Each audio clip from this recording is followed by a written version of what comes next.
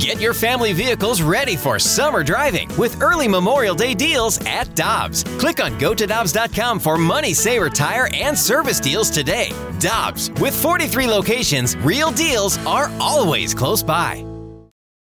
It's only a kick, a jump, a block. It's only a serve. It's only a tackle, a run. It's only for the fans. After all, it's only pressure. You got this. Adidas.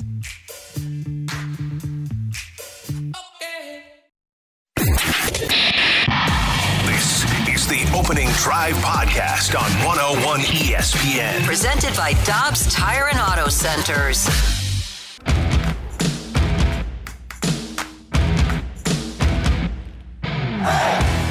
Good morning, everyone, and welcome to the Opening Drive on 101 ESPN in St. Louis, where it's 7 o'clock. Your time check brought to you by Clarkson Jewelers, an officially licensed Rolex jeweler. This is a second alert day here at 101 ESPN. All the first alerts given to you by the TV station. So we're at 7 o'clock. Our alert is second, but we all had to drive in the slush to get here to 101 ESPN. Brooke Grimsley is here. Danny Mack is here. I'm Randy Carricker. How you doing? Did you get here okay? I did. The roads were a little bit rougher than I expected, but luckily I had my Jeep, so I was doing just fine. Did see some cars pulled over, but I felt like it was pretty decent.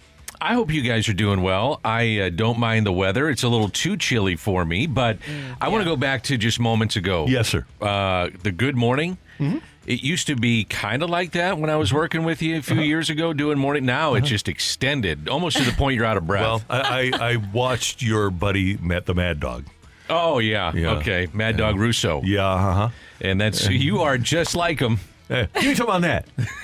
So, Anthony Beck, the head coach of the Battlehawks, is going to be in studio at the bottom of the hour. I'm going to give him a Mad Dog. I like it, though. I do, too. Hey, thank you. No problem. I like it. I want to get people going. You got me fired up. I want people to have great days. John Kelly is also going to join us on this Taco Tuesday coming up at 8:15. Matthew Rocchio is very happy to hear that it's Taco Tuesday. He'd completely forgotten, and now he's excited. Are you ready for your day now, sir? No, I'm frankly, I've been laid low by the road conditions, and I'm angry at everyone right now. Okay. Oh. All right. What the hell were you guys doing last night? I was watching. Yeah, I was watching football and hockey. Not talking to anyone in the studio. That was directed at MoDOT. The hell were you guys doing last night? Because apparently it wasn't out on the streets doing what you were supposed to be. I, for one, appreciate all of the emergency drivers and the people that are driving around right now trying to keep our roads safe. And I know you're listening to us, so thank you very much to all of the people that are driving the plows and putting down the road treatments and, of course, keeping us protected in their police cars and their fire trucks. I appreciate you all. So I thought the roads were not great, but not bad to get here. Just to take a little slower, make sure you get there, and then enjoy your work day. Yeah.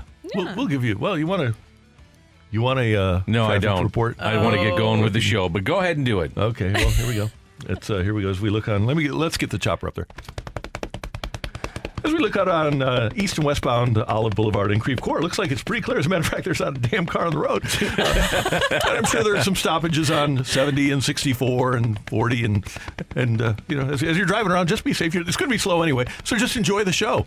I'm Captain Randy Carricker on 101 ESPN Jetcopter 5. 2? 5. Can we really complain, though? After seeing the Bills fans have to basically dig out their own seats. That was awesome. That was fantastic, yeah. And the Bills did beat the Steelers 31-17 yesterday. And I was really surprised. I don't know about you guys, but Pittsburgh gets within 24-17 in this game. And I was really surprised because I thought it had been 30 years since we saw the guy. But Tupac Shakur winds up catching a touchdown pass from Josh Allen. 2nd and 9. Across the middle, Sherfield was knocked out. Shakir knocked down inside the 10. Oh, what an effort! The play of the night! He can run away from defenders. And I was proud at that point. It's a one-score game, and I was glad that the Bills took their shot. Oh, Randy, it might be too soon. It's been 30 years. It might still be too He soon. could be listening. You never know. There are some people who believe that he's still out there with Michael Jackson somewhere, so you never know. Josh Allen, and he really wasn't mentioned much by Evan Cohen on the morning show this morning. Why is that? I don't know. Josh Allen, 21 of 33 touchdowns, had an unbelievable 52-yard touchdown run. As it turns out, Josh Allen is pretty good, probably better than Mac Jones. He had a 58-yard run. He can do a little bit of everything. I think he's Brett Favre reincarnated into Josh Allen. I mean, he can throw. He makes crazy plays. He makes the backyard plays. He's just fun to watch. I think that's the best comp. He's kind of a combination because he's so big between Big Ben and Brett Favre. Because every time you go into a game with Josh Allen, doesn't matter who his receivers are, he can beat you because he's just got so many different skills. How about the Steelers right now? Mike Tomlin is 3-9 in his last 12 playoff games. There's 23 other teams that have won a playoff game since Pittsburgh won one back in 2016. And yesterday, when the question was asked, it wasn't even asked. It was, Mike, you have 1 year left on his contract. He just turned and walked away. He just looked dead at that reporter and said, all right, I am out now. I don't know what you could do at this point because you also can't take away what he's able to do during the regular season. But as we know, it's what you do in the playoffs that matter. Yes. Give him quarterback. Yes. Give him a quarterback that can play. Can't go with Kenny Pickett. Can't go with Mason Rudolph. He walks into the front office and says, get me a QB. If you get me a QB, I'm coming back. Yeah. And by the way, to his own detriment, he stayed way too long with Matt Canada as his offensive coordinator, too. He also has the fewest amount of coaches in the National Football League on his staff. And that's something, if I'm the front office, I'm going to him and saying, well, we need a little adjustment from you as well. We love what you've done. We have the Steeler way, which may be going away. We don't want that to be the case, but you're going to have to expand your coaching staff, too. And they might need to expand their budget for a coaching staff. Exactly. Because that's the ultimate family-run operation by the Rooneys. Yeah, I think it would be a panic move by the Steelers if they got rid of him. It's very interesting to see that has, for whatever reason, that conversation has heated up. I think it would be a panic move by them to do that. I think you guys are right that you just have to get him more of the right pieces in order to have a longer run. Yeah, the Rooney family doesn't panic. The other game last night, the Eagles completed what we have determined greatest collapse in the history of the National Football League. 10-1 to 11-6 and out of the playoffs after the first round. How do you reconcile with where they started to where we saw them end up? Because this wasn't just a one-game collapse. This was a collapse that we were seeing towards the end there. Is it as simple as that they lost their offensive coordinator and defensive coordinator from last season? But to me, that still doesn't make sense because it's the players that are out there executing, and you have plenty of veterans and guys who returned from last season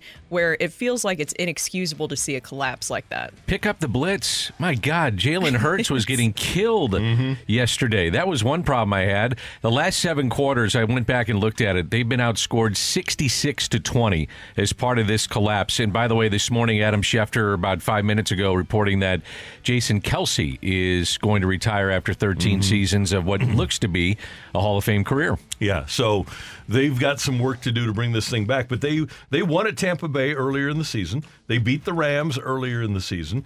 They took care of Miami earlier in the season. They won against Dallas. They won at Kansas City. So they beat Buffalo. This was not a fluke. And one thing that happened to them is the 49ers broke them when they beat them 42-19. At home. That was the Eagles, who were 10-1 at that point, and then they were never the same after the 49ers broke them. But there's still no excuse for what happened in the multiple games down the stretch. And that's what I'm saying. I still don't quite understand. And, of course, there have been reports, too, that this is a fractured locker room. I know a lot of people were making fun of Patrick Mahomes when he'd get really fired up and try to fire up his guys on the sidelines. But did you guys see that in that game? When you're having a hard time battling back, I didn't see that same kind of leadership on the sidelines. And I can't imagine that it's any different in the locker room, too. Yeah. On the flip side, can we give Baker Mayfield some credit here? Yeah. Oh, yes. Really good. 22 of 36 for 337, 3 TDs, no INTs. I mean, this guy was on 3 different teams in 2022. He's gone through 8 head coaches in 6 years and lit them up. Now, part of that was the secondary of the Eagles in part of this collapse down the stretch was horrible, and I thought they were horrible last night. They couldn't tackle. The first touchdown that was scored by Tampa Bay was terrible. But that's part of it, too. I mean, give Baker Mayfield, who threw over 4,000 yards this year, give him some credit, man. I was happy for him. I really was. 32-9, the Buccaneers over the Eagles last night. The Blues fell to the Flyers 4-2, and the Blues finished that homestand with 3 points out of a possible 8.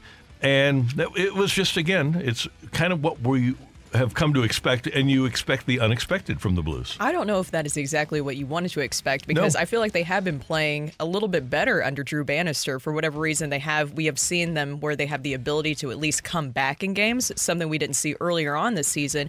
But the mismanaging of the puck last night, I don't really know how you explain that. And Drew Bannister, he talked about that. It was the first time in a while that I've heard Drew Bannister talk about the lack of effort. He said especially in those first 40 minutes. And they put Joel Hofer, I mean, he was under fire for a good portion of that game. I thought he was one of the positives when you look at it for the Blues. He had 31 saves in the first 2 periods.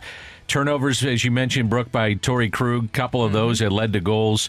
And for a team that's in the playoff chase like the Blues, where every game is critical now in the second half, first 2 periods, they were just getting beat to every puck. The battles that you talk about, they were not good. I will say this, the Blues had another power play goal, so Oscar Sundqvist, a power play goal, and they want presence in front of the net. That's how he got that. They put Jake Neighbors there as well.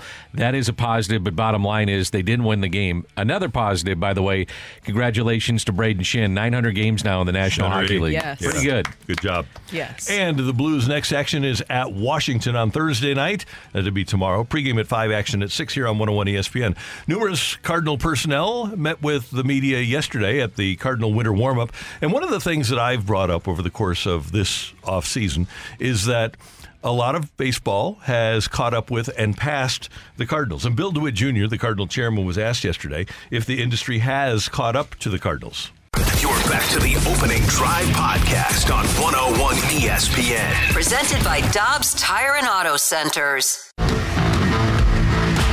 From a defensive standpoint, goal is always to win a Gold Glove, and I think I'm perfectly capable of winning a Gold Glove. And I know that the numbers in terms of like the rate metrics last year kind of showed that. So hopefully I can just pick up where I left off last year, and it'll be nice too to have a little bit more time to work on some of the nuances of playing center field that I didn't really get to work on too much last year. So hopefully I can be even more improved from there. That is Cardinal center fielder Tommy Edman, who is simply a ball player because in addition to being apparently the Cardinals' best center fielder now, he's also their best second baseman. And obviously he's making the move, and he wants to work on the nuances and become great. And he can track down balls, and he'll be fine in center field. I wonder, though, ultimately, if Tommy Edman's offense is going to translate to being an outfielder. And I know that this all changes because if you get offense from Brendan Donovan at second base, then all of a sudden you've got the bat in the lineup. But Tommy Edman, to me, he best serves the ball club, and he is better served if he is an infielder and plays Gold Glove quality defense there, and they have Gold Glove quality in center field, which, by the way, at one point in his career, Dylan Carlson provided. Now, that's not going to happen. Tommy Edman is the Cardinal center fielder going into spring training, and he will be going into the season. But he also last year had a 705 OPS, and that is just you can't have a couple of those guys. That's not good enough. No. Is there a way that you excuse possibly that with obviously him having the wrist injury and that being a big topic of discussion yesterday, because he revealed that this is something he's actually kind of been dealing with now for the past few years since 2020 has just been nagging him. I think part of it too is that it's the addition of Brendan Donovan being an everyday player. Mm-hmm. So they want to make sure and find a spot for him, put him at second base.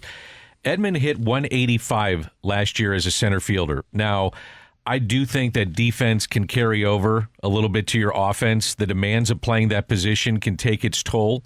The center fielders for the Cardinals combined to hit just above 200. So my point is, whether it's him, whether it's Nootbaar, whether it's Carlson, there has to be better production out of the center field spot. Period. End of story. And it was interesting the other night, Victor Scott II said that one of his goals for 2024 is to make his major league debut this year. So at some point you're going to see Victor Scott II, and maybe it'll be this year. Meanwhile, Brooke, you mentioned the surgery that Tommy Edman underwent during this offseason. Why the decision to have it? I first kind of noticed it the offseason before 2022. And it was bothering me a little bit that off season. And throughout the year, it was kind of like on and off. It would bother me some days it would be fine. And But I didn't really think anything of it just because there's so many things that happen and come up over the course of a season. I thought it was just one of those kind of random things. But then it kind of lingered into the 2023 off season. And I started the year, it was still kind of the same thing where it was kind of on and off. And started the year okay, and it got to July, and there was a game in Miami where I was taking swings before the game, and I felt like a sharp pain in my wrist. And that's when I went on the injured list. I was there for, I think 4 weeks or something like that, 3 or 4 weeks. And then I was able to finish off the year after that stint on the list, but it was still bothering me. So we got some imaging done. Saw that there was some stuff that was worth repairing surgically. So we ended up just going with that route at the beginning of the off season. And it was good that we were able to identify that right at the beginning of the off season, so that I'll be ready for spring. So he hasn't been cleared yet for bat-to-ball contact, and he is saying, though, that he expects to be fully ready by opening day. But does it give you any cause for concern when you hear that, when there's not an exact timeline of how this could play out? I would say my cause for concern more so would be, I think he's going to be fine coming back from the wrist injury, and maybe I'm naive in that. But my concern would be is being able to play and contribute for 162 games in this summer and playing in center field. That is not an easy position to play. And so is he conditioned to do that? And last year playing out of position, I think it probably took its toll on his body. I think it probably took a toll on his mental aspect of just trying a new position, making sure that he's up to speed with that, playing at a high level. That to me is more of a concern than his wrist cleanup surgery. Because by the time that opening day rolls around, Randy, he should be fine, I would assume, and be able to play every day. Yeah, and I'm just trying to think of how you set this lineup up because we don't know what Mason Wynn is going to be. I believe Mason Wynn eventually is going to be a really good offensive player. But Donovan is going to be your leadoff hitter, right? Do you hit Nootbaar second, back-to-back lefty hitters? I think I would put Nootbaar at the top. Okay, so if Newt's at the top, do you hit Donovan second? Either way, do you have I'd stagger them. Yeah, I'd stagger my lefties. I would like that. But here's the thing. I don't know who you put in there because I don't think you put Edman at the top of the lineup. And that's why you have to hope that Mason Wynn is a really effective offensive player, because then after that, Goldschmidt third, Gorman fourth, Arenado fifth, Contreras sixth, Walker seventh. You're really good in the middle of the lineup. But then you get to 8-9 and it's Wynn and Edman. Maybe that's why you bring Newt down. I got to have Newt up in the lineup. So if you have Wynn and Edman back-to-back in the lineup, at least at the outset, that's not a great bottom of the lineup. I think that I like, though, the speed that potentially is there. And if Tommy Edman gets back to where he's been before, that's a table setter at 8 or 9. Right. And you're hoping that Mason Wynn, who only had 137 plate appearances last year, why overreact to that, is going to be a better player offensively than you saw last year. Yep. And I'm just giving the numbers here because I like Tommy Edman. I think he's a really good, valuable player to have on your team. But he also has a .319 career on-base percentage. Yeah, that's of concern. Yeah. No question about it. Here's the other thing. I would love to see this team get more aggressive stealing bases. Now, I think part of the problem that they had last year is that they were trailing in so many games that you're sitting there saying, we have to play a different style of baseball, which is wait around for a home run to try to get bigger, bang for your buck as opposed to just stealing bases. But that bottom of the lineup, though, could generate some offense with their legs, and I'd like to see that too. I desperately want to see that. Well, we talked about that's why the Reds were so successful last season. Part of the reason why they were so successful is because they were able to do that last season. And so you know that the Cardinals players have plenty of guys who have the ability to do that. Why not capitalize on that, especially with the rule changes? We talked about it yesterday. That's how the Reds became a playoff contender, right? They were flying all over the place. Yeah. And the Cardinals have didn't they lead the league in stolen bases? By a wide margin. Yeah. So take advantage of that athleticism. If Edman gets on, when Mason Wynn gets on, Jordan Walker is 6'6", 260, but he can run. And I was talking to somebody the other night. Wouldn't it be great if we didn't have that ridiculous Chase Utley rule anymore? Wouldn't it be great to see a guy like Jordan Walker take out a second baseman? Just go a little Hal McRae. Oh, doctor. Little Hal McRae on him. Yeah. Oh, God. Yeah, Matt Holliday on Scudero. Yeah, that's true. Yeah, Scudero found himself in the left fielder's lap after Holliday knocked him out in a playoff game. And Holliday was a villain, and that's how the game used to be played. Yeah. That's how it should be played. Yep. And Jordan Walker wouldn't do that intentionally, but he's 6'6" and 260. But my point is, he's a defensive end, by the way. Yep. Yeah, Walker. Well, or a tight end. There's another one, athletic tight end. Man. But Newt can definitely steal a base, right? So if you have Newt, Edman, Walker, Wynn, Donovan can steal a base here or there, probably not 100, but maybe 20. So you've got people that are capable of manufacturing runs on this team. And I hope the Cardinals take advantage, like you said, Brooke, of the rules that are there for them now. Well, and don't forget about Goldie, too. I mean, Goldie is pretty good at stealing bases. He never gets thrown out. Who's he been thrown out one time as a Cardinal, maybe? I think so, yeah. He's going to be 36. Arenado's going to be 33. I think that's the key to the season. Can these guys get back to where they were before? And we can talk about the iterations of the lineup all you want. The bottom line is those two have to be Arenado and Goldie. And if they're not, then Walker's got to be really good. Donovan has to take another step. Tommy Edman's got to be healthy. Nootbaar's got to be healthy. Nootbaar has not played a lot of games the last 2 years. There's a ton of fanfare around him. I get it. Likeable guy, glib, fun, but he's got to stay on the field. Yeah.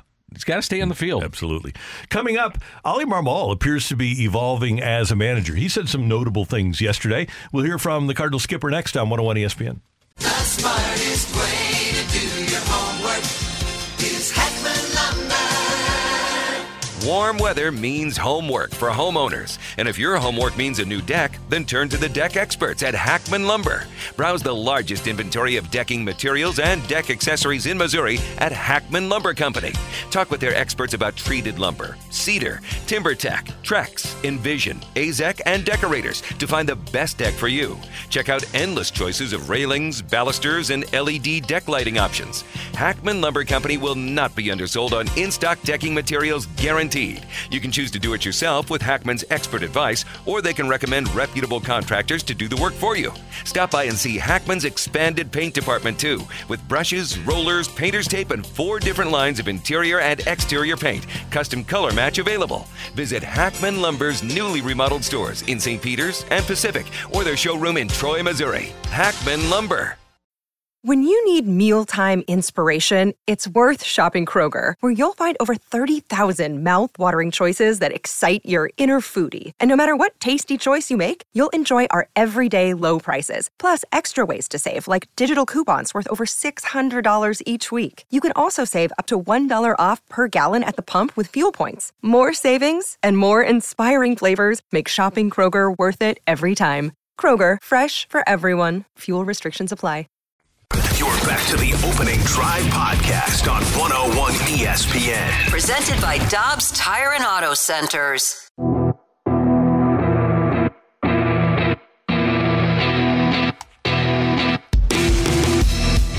Oli Marmol met with the media yesterday, and one of the things that was asked of him was his new coaching staff. Obviously, additions made to the coaching staff, led by Daniel Descalso as the new bench coach for the Redbirds. And one of the things that I thought last year, and it wasn't necessarily Ollie's fault, but Matt Holliday at this time of year determined that he was not going to be the Cardinals bench coach, so they brought in Joe McEwing. Joe McEwing and Oli Marmol had never met before, and it just didn't seem like a really cohesive staff. And you wondered, okay, if Oli Marmol, something would have happened to him, who would have taken over? You had Stubby Clapp, you had Pop Warner, but you really didn't have somebody where you say, okay, that's the guy to take over. Well, one of the things that Oli has now is a group of coaches where he feels like there's people around him that are capable of doing what he does. No, that's fine. It's a high-stake environment. If you're insecure, then the seat's not for you. It's as simple as that. You want the best people around you at all times, and that means you're hiring people that can also one day do your job. I think that's the best way to do it. So this isn't a matter of kind of skating around, man, maybe one day. That doesn't matter to me. It really doesn't. I want the best people in that clubhouse, in that dugout, on our staff, and I'll continue to do that. Danny, remember when Dick Vermeil came to St. Louis and he had 5 former NFL head coaches on his staff? And I've always thought, in any endeavor, whatever business you're in, you want to be surrounded by people that are capable of replacing you, because one of two things is going to happen. You're either going to suck and you're going to be replaced by somebody good, or more likely, those people are going to make you great. I respect the fact that they have done this with Yachty and bringing him around. I think that's important. I think from the front office perspective of having Chaim Bloom, come aboard and not look over your shoulder and just say, we need to be surrounded by the best guys that help us become the best organization that we can. I've been with Ollie a couple of times in this offseason, and one time when we were together, he was texting back and forth with Yadi trying to convince him to be a part of the everyday Major League staff, which he won't be. He's going to be in and out of town and probably make some road trips and help out Contreras a ton in spring training. But I gave him a lot of credit because the viewpoint of the general public would be, well, Yadi's the next guy, and we all want him, and you get off to a bad start, and all of a sudden he's fired. And I'm not saying that couldn't happen. It might, but at least Ollie's saying, you know what, I want to be around people that make us better. And I give him credit for that. I really do. You really do. You have to give the Cardinals credit. I know that a lot of people don't want to hear that because we got some texts in yesterday, Dan, where people are saying, oh, that's you guys sympathizing with the Cardinals after everything they did last season.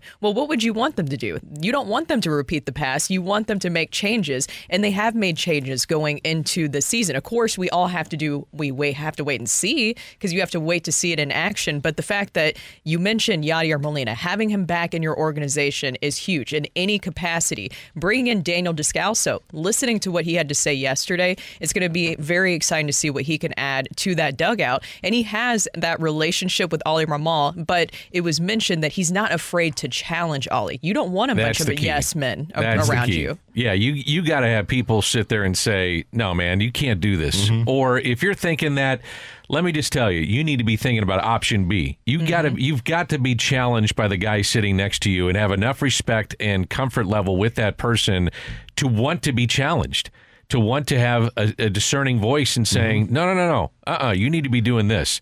That's very important. Especially when you're talking about manipulating and utilizing a bullpen, because one of the wonders of people like Herzog and La Russa over the years was their ability to look 2 innings down the road. And sometimes the reason the great managers are great is because they do that. But sometimes it's great to have that voice in your ear that's saying, okay, reminders. Yep. Yeah.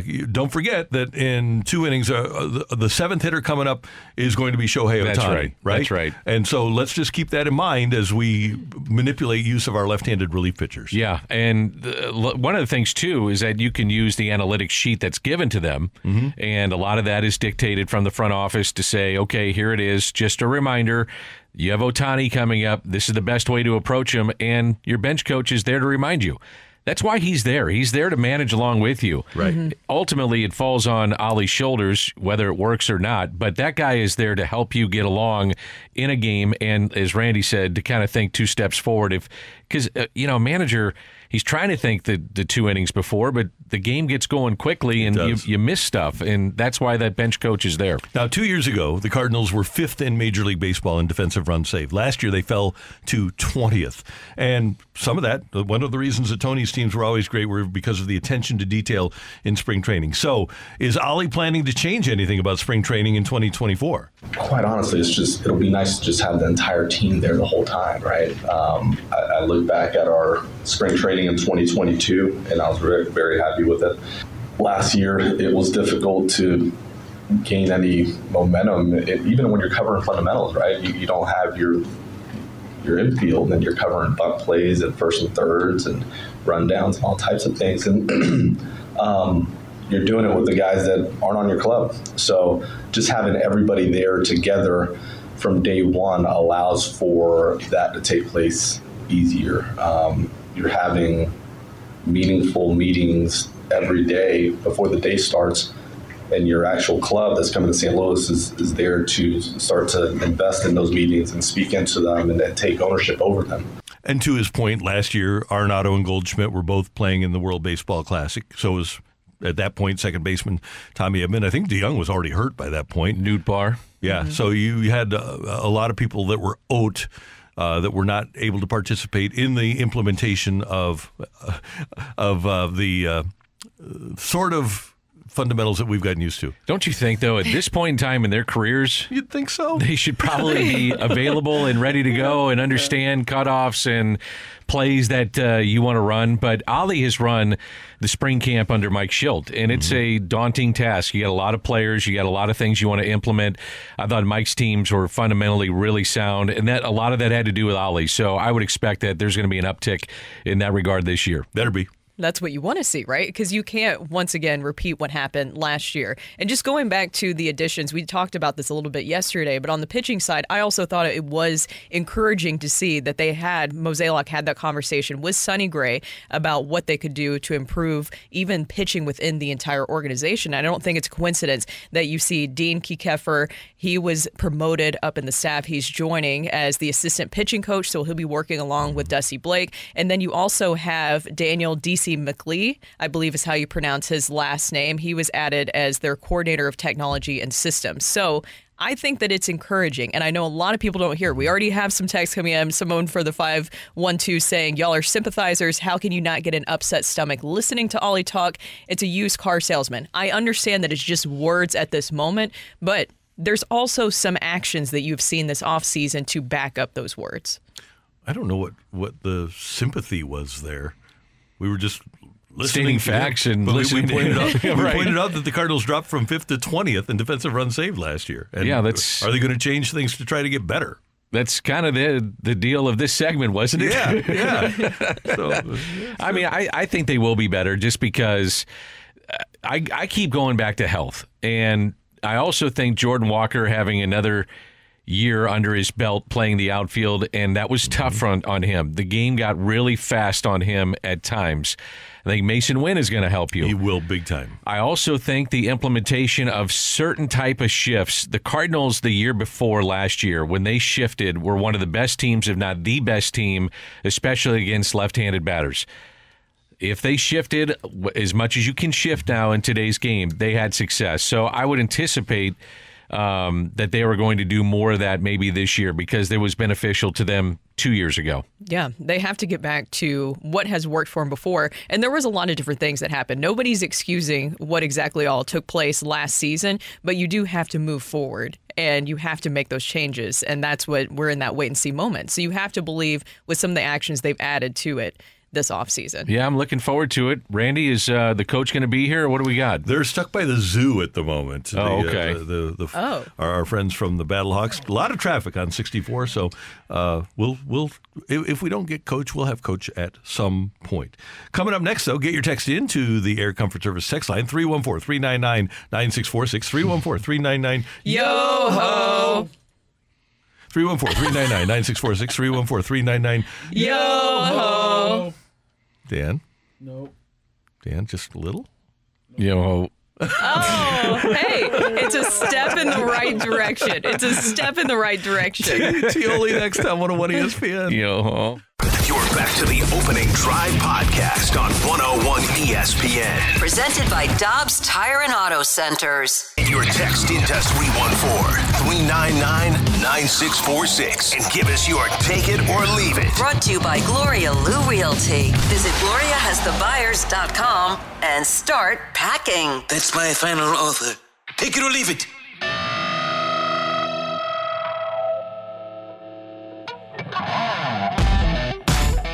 Good to have you with us on the Opening Drive on 101 ESPN. Time for Take It or Leave It. Brooke is here. Dan is here.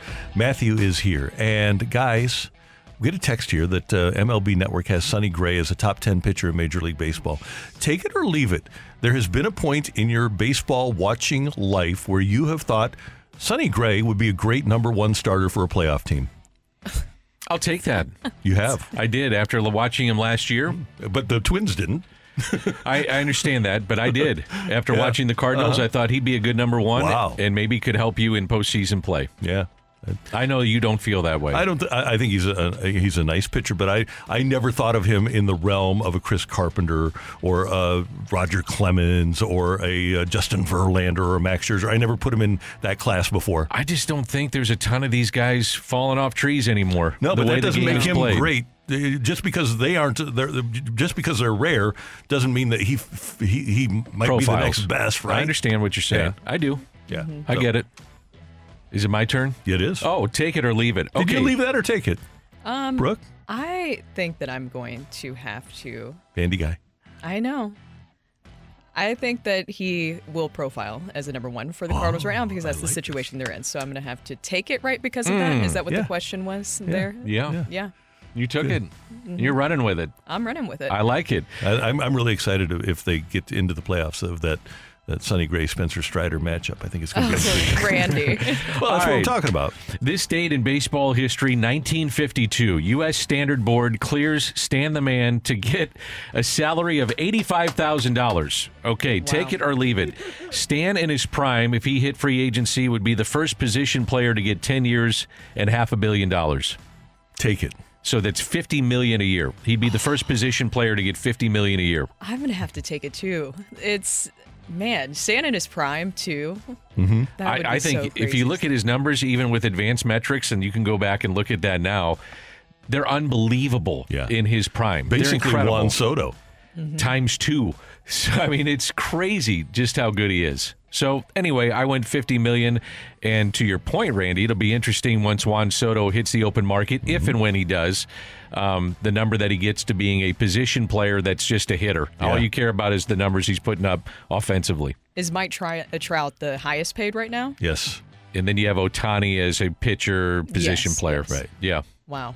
Yeah, that would be very interesting to see. We could put Ohtani this year as a $70 million year, right? He's not pitching, that's for sure. So take it. true. It That's is true. Yeah. Take it or leave it, guys. Bill Belichick interviewing with the Falcons yesterday. Take it or leave it, he will be the next head coach of the Falcons. I think it makes actually quite a bit of sense outside of who is their quarterback, because you know that they saw Desmond Ridder last season and Taylor Heineke. Battlehawk, great.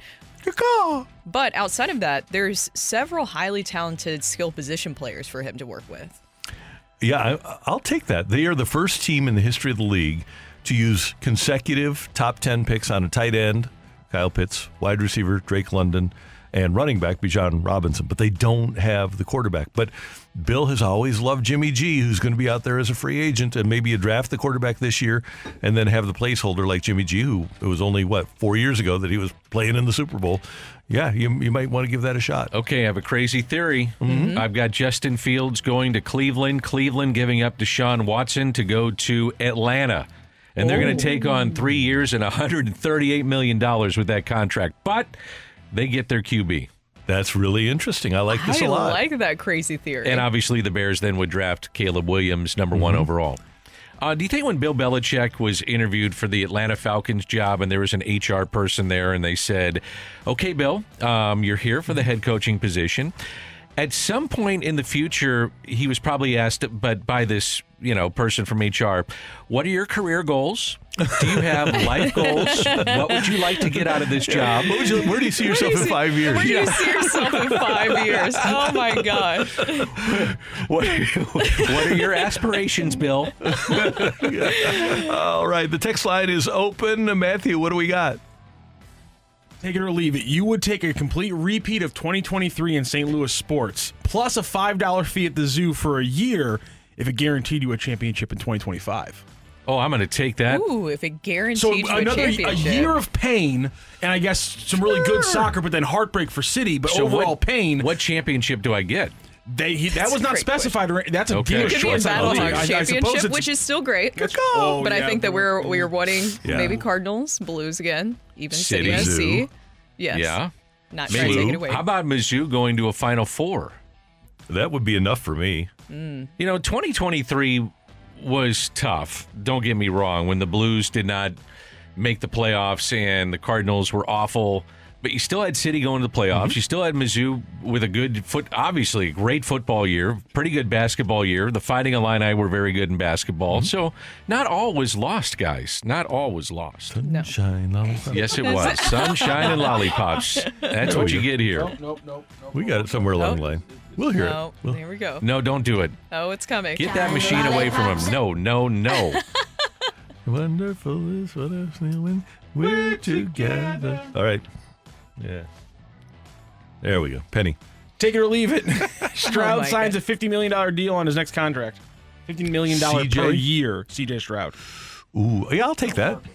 Oh, I take it. And here's the question.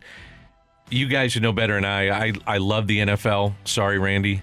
I love the product. I don't like the business side of it. Product is good. Would you, after this year, just tear up the rookie deal and say, let's go long-term right now? You could, yeah. I don't know. would. I don't know if that's legal. I don't know if you're allowed to do that. But if you could, yes. If you could, I think it's a good 100%. way to start. I've been so impressed with C.J. Stroud all season long with what he's been able to do and how he's able to elevate the guys around him. I think it was like a changing of the guard over the weekend. It Yeah. was like watching C.J. Stroud and the Texans emerge as the leader in the AFC, and then the Packers with Love and what they're doing and the youngest roster in the league. It was kind of like a changing of the guard in both conferences. It was. And then it's so interesting, too, to see the differences because both quarterbacks had very different paths to what we saw this Sure. weekend, too. Jordan Love, 3 years waiting for that chance, and C.J. Stroud starting right off the bat. It just shows that there's no perfect formula to any of this. And the weird thing is in the NFL, and we kind of touched on this yesterday, when NFL quarterbacks become free agents, we don't really talk about the quality of the player. All you have to do is be a free agent. And if you're a free agent, if you're Daniel Jones, you're going to sign and become the highest paid guy. If you're Kyler Murray, you're going to sign and become the highest paid guy. It's amazing to me that the league, there are no $30 million quarterbacks running around. You're either making minimum, you're making your rookie contract, or you're making $40 million. I've got the road to QB heaven. Are you ready? Yes. Okay, you just you got to Stairway to QB heaven. ding ding ding ding. Ding. You're a Zeppelin fan, Randy? I didn't see you as a Zeppelin guy. I understand that there's people that use that as their song on the piano. Oh, gotcha. So the roadmap is this: you have a QB that wins a Super Bowl. Okay. Then you draft like late in the first round. You get a QB. The draft pick lights a fuel under said QB winner of the Super Bowl, and then the young QB learns, and then you kick the old QB out, and then all of a sudden you win another Super Bowl. That's how it works now. That seems like that's the a roadmap. formula. Everybody wants the draft choice contract, the rookie contract. Yes. That's how you build a winner. That's exactly right. Ask the Miami Dolphins and the decision that they have to make with Tua with one more year on his deal. That makes sense. A perfect example. Tua might be a $25, $30 million quarterback, but because he's coming up on a deal, they got to pay him $40. It's amazing how that works. Or $45 or whatever it is. He's got to become the highest paid guy. Well, you have to think, too, in the NFL, doesn't everybody want the Packers playbook on how they evaluate talent? Because that's another key component here, right? Is that, yes, you could have a guy back up for 3 years like Jordan Love with Aaron Rodgers, but there's nothing that guarantees that success. It still comes down to evaluating that talent in the first place. I think you have to have a little luck. I mean, it was 3 different GMs that have Favre, that had Rodgers, and now Love. So you got to have a little luck along the way, too. You don't think there's that secret? You know how presidents, when they pass on, there's this book? Yeah, no, just luck. You know how they have that book, they pass on the secrets? That's right. There's got to be something there. Well, look at it this way. The Panthers took Bryce Young. They didn't take C.J. Stroud, and the Texans got him. The Dolphins, Tua was the third quarterback taken, right, after Herbert and Burrow as the number one. The Chiefs, Patrick Mahomes was the third quarterback taken, and they traded up to get him. Stafford was the number one that the Rams traded for, but the Lions were able to get a player that was the number one pick that the Rams had no use for. Exactly. And here he is, still going in the playoffs. Josh Allen was not the first quarterback taken. The Eagles, Tua was a second rounder. The Buccaneers, Cleveland and Carolina both gave up on Baker Mayfield. So you can find quarterbacks without having the first pick in the draft. When's Coach coming in? That's my biggest question of the day. We're going to talk to Coach on the phone here next. Awesome. Here on 101 ESPN. We appreciate your text. Good tease, Randy. We joined together and did that. That was awesome. Oh, doctor. Anthony Beck, the head coach of the St. Louis Battlehawks, joins us next on 101 ESPN. This episode is supported by FX's Clipped, the scandalous story of the 2014 Clippers owner's racist remarks captured on tape and heard around the world. The series charts the tape's impact on a dysfunctional basketball organization striving to win against their reputation as the most cursed team in the league. Starring Lawrence Fishburne, Jackie Weaver, Cleopatra Coleman, and Ed O'Neill. FX's Clipped, streaming June 4th, only on Hulu. Jewelry isn't a gift you give just once. It's a way to remind your loved one of a beautiful moment every time they see it. Blue Nile can help you find the gift that says how you feel and says it beautifully, with expert guidance and a wide assortment of jewelry of the highest quality at the best price. Go to BlueNile.com and experience the convenience of shopping Blue Nile, the original online jeweler since 1999. That's BlueNile.com to find the perfect jewelry gift for any occasion. BlueNile.com. You're back to the Opening Drive podcast on 101 ESPN. Presented by Dobbs Tire and Auto Centers.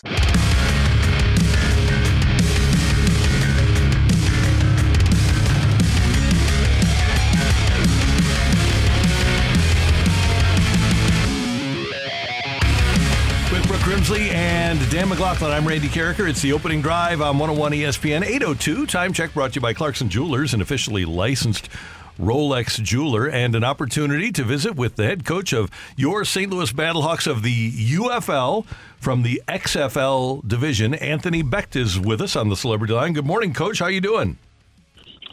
I'm well, Randy, Brooke, Dan. How you guys doing? I apologize. I've been kind of trekking around in St. Louis since 6 a.m. this morning, and we're on Highway 40, and we cannot get a break to get to the studio. So wanted to see you guys live, but hey, we'll do the phone. It's all good. Absolutely, and we'll get together for that. Okay, I got to ask you a question that doesn't have to do with the Battlehawks first. I want to ask if you were nervous during the AutoZone Liberty Bowl. You know what? I mean, listen, I had faith that they were going to be able to come back, and they made a nice push. Obviously, there was a lot of complimentary football in that game. Memphis did a great job, but really happy for my kid. Rocco had a great season, and he'll try to do his part. And again, things happen, but really proud of how his year went. Just really excited about his future, and it's been fun for me to kind of sit back and enjoy his season. Being that the UFL allows me to kind of do the spring side, it really is a nice piece to my career right now. And Iowa State freshman quarterback Rocco Becht is Anthony Becht's son. That's why I asked the question. 22 of 38 for 446, 3 touchdowns, no interceptions in that Liberty Bowl against Memphis. He looks great, Coach, and congratulations. I know how excited you must be. I appreciate that. Thank you. Well, Coach, of course, we have to ask you about your first reaction to finding out this merger with the USFL and XFL coming together, and then finding out that St. Louis was coming back. What was your reaction when you found out that news? Yeah, well, the merger was important, obviously, because, to really have sustainability and moving forward, you really need one league. It's hard to compete with other leagues, and really that unified interest really helps us and the plan for the league moving forward. As far as St. Louis is concerned, I wasn't worried. Listen, guys, we are the model, the kind of the landing strip for spring football. Everybody's trying to be like us. And, our city wasn't going anywhere. And it's a tribute to the fan base.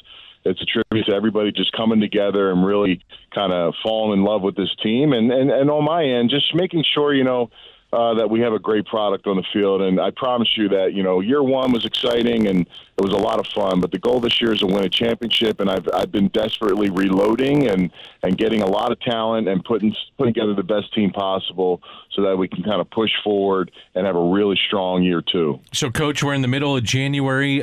Tell us your steps into building that team and what you're doing right now. Yeah, so we've had several drafts. Obviously, recently we had a draft for all the top players that were available for the teams in the XFL that were no longer there. So we were able to get pretty much everybody we scouted and that we kind of rated.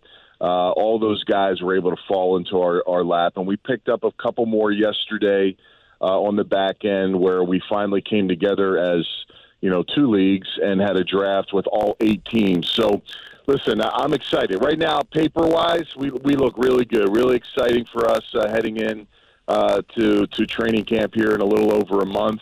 And, look, we still have some holes to kind of fill. We do have some free agents that we're recruiting. That's the thing about after the draft. There's guys that didn't sign their practice futures contract with the NFL that are milling around maybe playing in our league. The great thing about it, guys, is all these players, a lot of them, at least the ones that we drafted and didn't get to draft, they want to play for the Battlehawks. And I think that's just a great sign of what we're doing here and really proud of that. But, again, we're just trying to get the very best and get them ready for the season. You mentioned the draft, and you guys got a very exciting player in wide receiver Jahcour Pearson. He was the top wide receiver in the XFL with Seattle. What is it going to be like having him as a part of the team? Well, Bruce Gradkowski's got no excuses in our coaches meeting not to have a successful game, right? So, listen, we have 4 of the top 6 receivers on our team next year. I mean, it's just incredible. And we add, Max Borghi obviously is a really nice pickup running back wise, and if he is there for camp, and we have all those pieces, I mean, you're talking about a really explosive opportunity for our offense. Big really moves for us was defensively. We totally revamped our secondary. We love our players. A couple of them obviously are in the NFL, and the cornerback position, obviously, something we really wanted to bulk up. We did that, and we wanted to get bigger inside. Playing against DC, the defenders, that was kind of our nemesis. That running game is really something we were thinking about defensively and how we can, really counter that this year and really take that over. So, getting bigger up front and really upgrading our pass rush on the outside. I think we got to me, 3 of the top pass rushers in the league. So we're talking about a completely revamped defense. All our linebackers we love, they're back and in play. So it's an exciting time right now. It's really exciting. We built something from the ground up last year, and now we got to kind of really deviate and change up what some of the positives and negatives and really build something for better for year 2. Battlehawks head coach Anthony Becht with us on 101 ESPN. Anthony, have you communicated with A.J. McCarron and have been able to gauge his interest in coming back?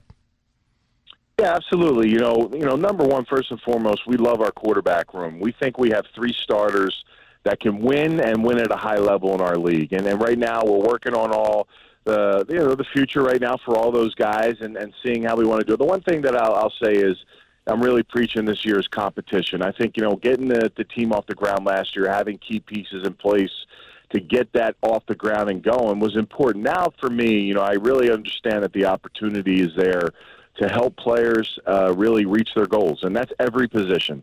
So whatever we'll do coming back, there'll be a lot of competition, and hopefully, like I said, we'll have a strong quarterback room this year. I'm excited about what we'll have there on the field, and again, it's a moving process till we get to training camp. But I feel really good about all the pieces, whether they're all back or we have some of those pieces back. Well, I'm sure another goal that you have and the Battlehawks as well is filling the dome once again. 100%, Brooke. Listen, last year we broke the 5 largest attendance records in spring league history throughout any spring league, and I really want to beat those 5 records and outdo ourselves again this year. I think there's a lot of fans out there that, maybe didn't get that opportunity to go out there. It's an affordable ticket. It's a great experience. And really, I preached last year, I really put a good product on there, and I think that's ultimately important. And it's a great opportunity to go and enjoy the game. It is a fun experience. It's a faster product, but really just making sure when you go there, you got something to cheer for. And I'm telling you, we have a lot of great players coming back. We added the new ones like we spoke about. And again, tickets are on sale. They opened up the upper levels early on, and the schedule will be coming out here shortly, which will be exciting. But, kickoff will be March 30th for the entire league, and theufl.com is where you can get those tickets. So load it up. I can't wait to see the fans again. Truly is a great experience and a humbling experience for me to walk out of that tunnel and see the support that we have throughout the year. And again, this is going to be an exciting season. Mark it down that we are going to make a great push this year and really put our foot forward to push ourselves towards potentially winning a championship. Anthony Becht, one last thing before we let you go. How frustrated do you get sitting in traffic on a bad weather day? This is brutal. I'll be honest with you. I'm not used to this. When I played in New York, obviously that was tumultuous, and I knew what to expect. I did not believe, obviously, this would be as crazy as it is this morning. There is a lot of ice on the road, guys. Everybody that's listening, be careful out there. But other than that, it's great to be back in St. Louis. I love coming back, seeing you guys and seeing everybody else in the media. You guys do an excellent job just kind of raising us, boosting us up, and really appreciative of that. And I can't wait to get things started here in a couple months. Thanks, Anthony. Appreciate it. Have a great day. Okay, guys. Thanks for having me. See you later. Anthony Becht, head coach of the St. Louis Battlehawks. Tickets at theufl.com. Have you guys gone to Battlehawks games? Oh, yeah. Doctor, I wouldn't miss the Battlehawks. I have not seen a Battlehawks game in person. I've seen them on television. Looks like it's fun. It's great. It is. Yeah. And it's a great atmosphere. It's a great vibe here. And I hope we get a chance to go. I hope when the schedule comes out that Memphis is a road game for St. Louis. I hope that St. Louis Battlehawks fans can take the short drive down to Memphis and maybe during the season go take in a Memphis Redbirds and a Battlehawks Memphis UFL game. Wouldn't and that then be fun? have some barbecue at Rendezvous. Yep, just walk up and down Beale Street. It'd be great. I don't know if Elvis's restaurant is still there. They had the best peanut butter and banana sandwich that I ever had. I have never had a peanut butter and banana sandwich. That was a sandwich, apparently. That looks delicious. Awesome. It is fantastic. Maybe I'll do that today. Does Fenton Bar and Grill do that? I don't know if we do. I know we could do it, but I don't know if we have it on the menu. Why don't you ask them, and I'll stop on by with you, and we'll have a nice lunch. I'll work You'll on the that. open-faced turkey. That's the special today. That's the special today. You're I paying was attention. listening. Coming up, we're going to talk to our friend John Kelly, TV voice of the Blues on Bally Sports. JK next on 101 ESPN. You're back to the Opening Drive podcast on 101 ESPN. Presented by Dobbs Tire and Auto Centers. Find your perfect new floor at our 4 convenient locations and online at boardwalkhardwood.com.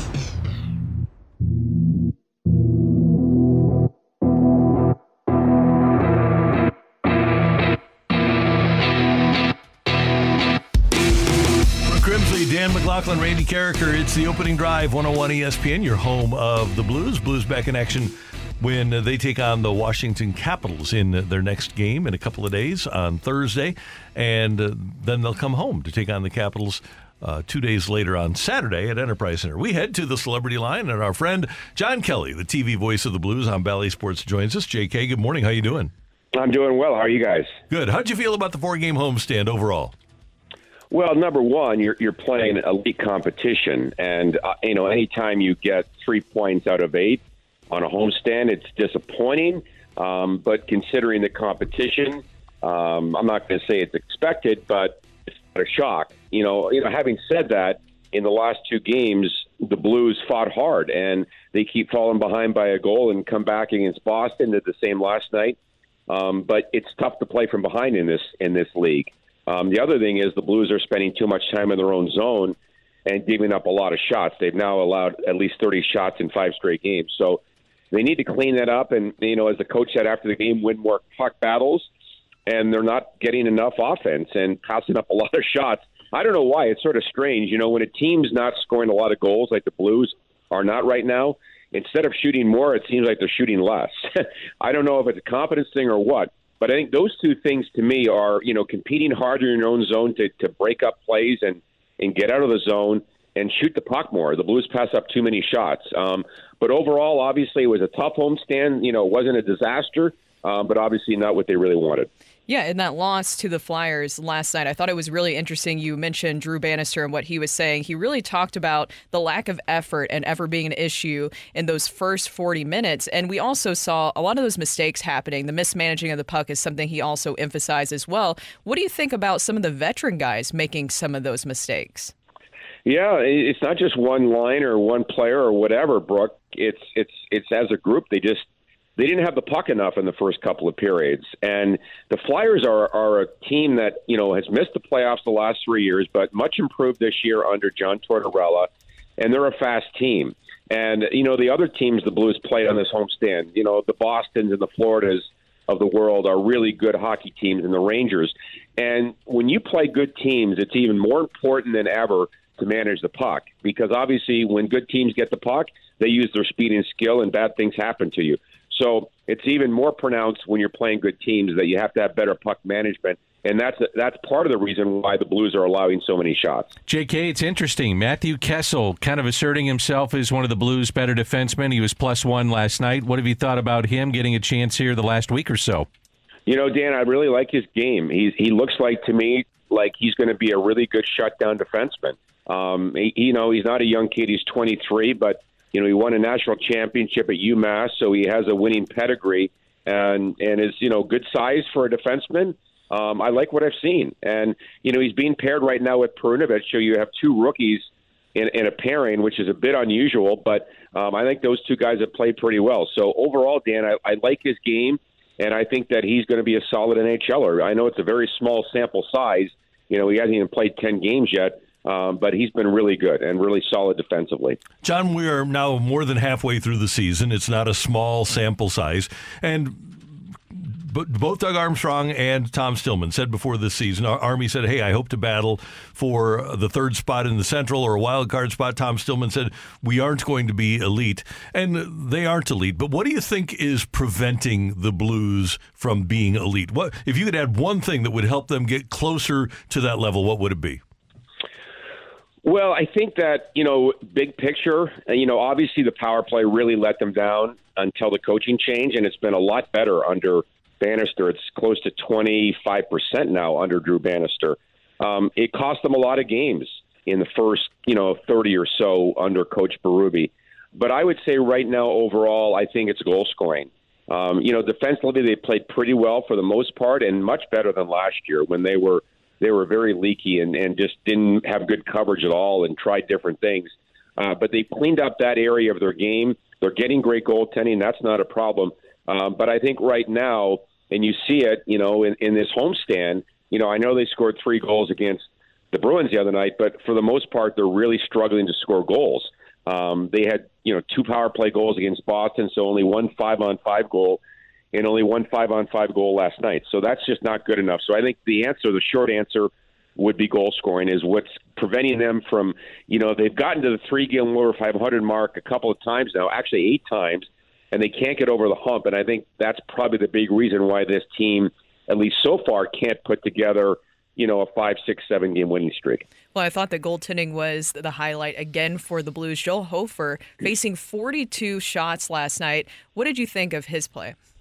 It was outstanding. When you face, 33 shots after 2 periods, and you're in a hockey game, it's tied.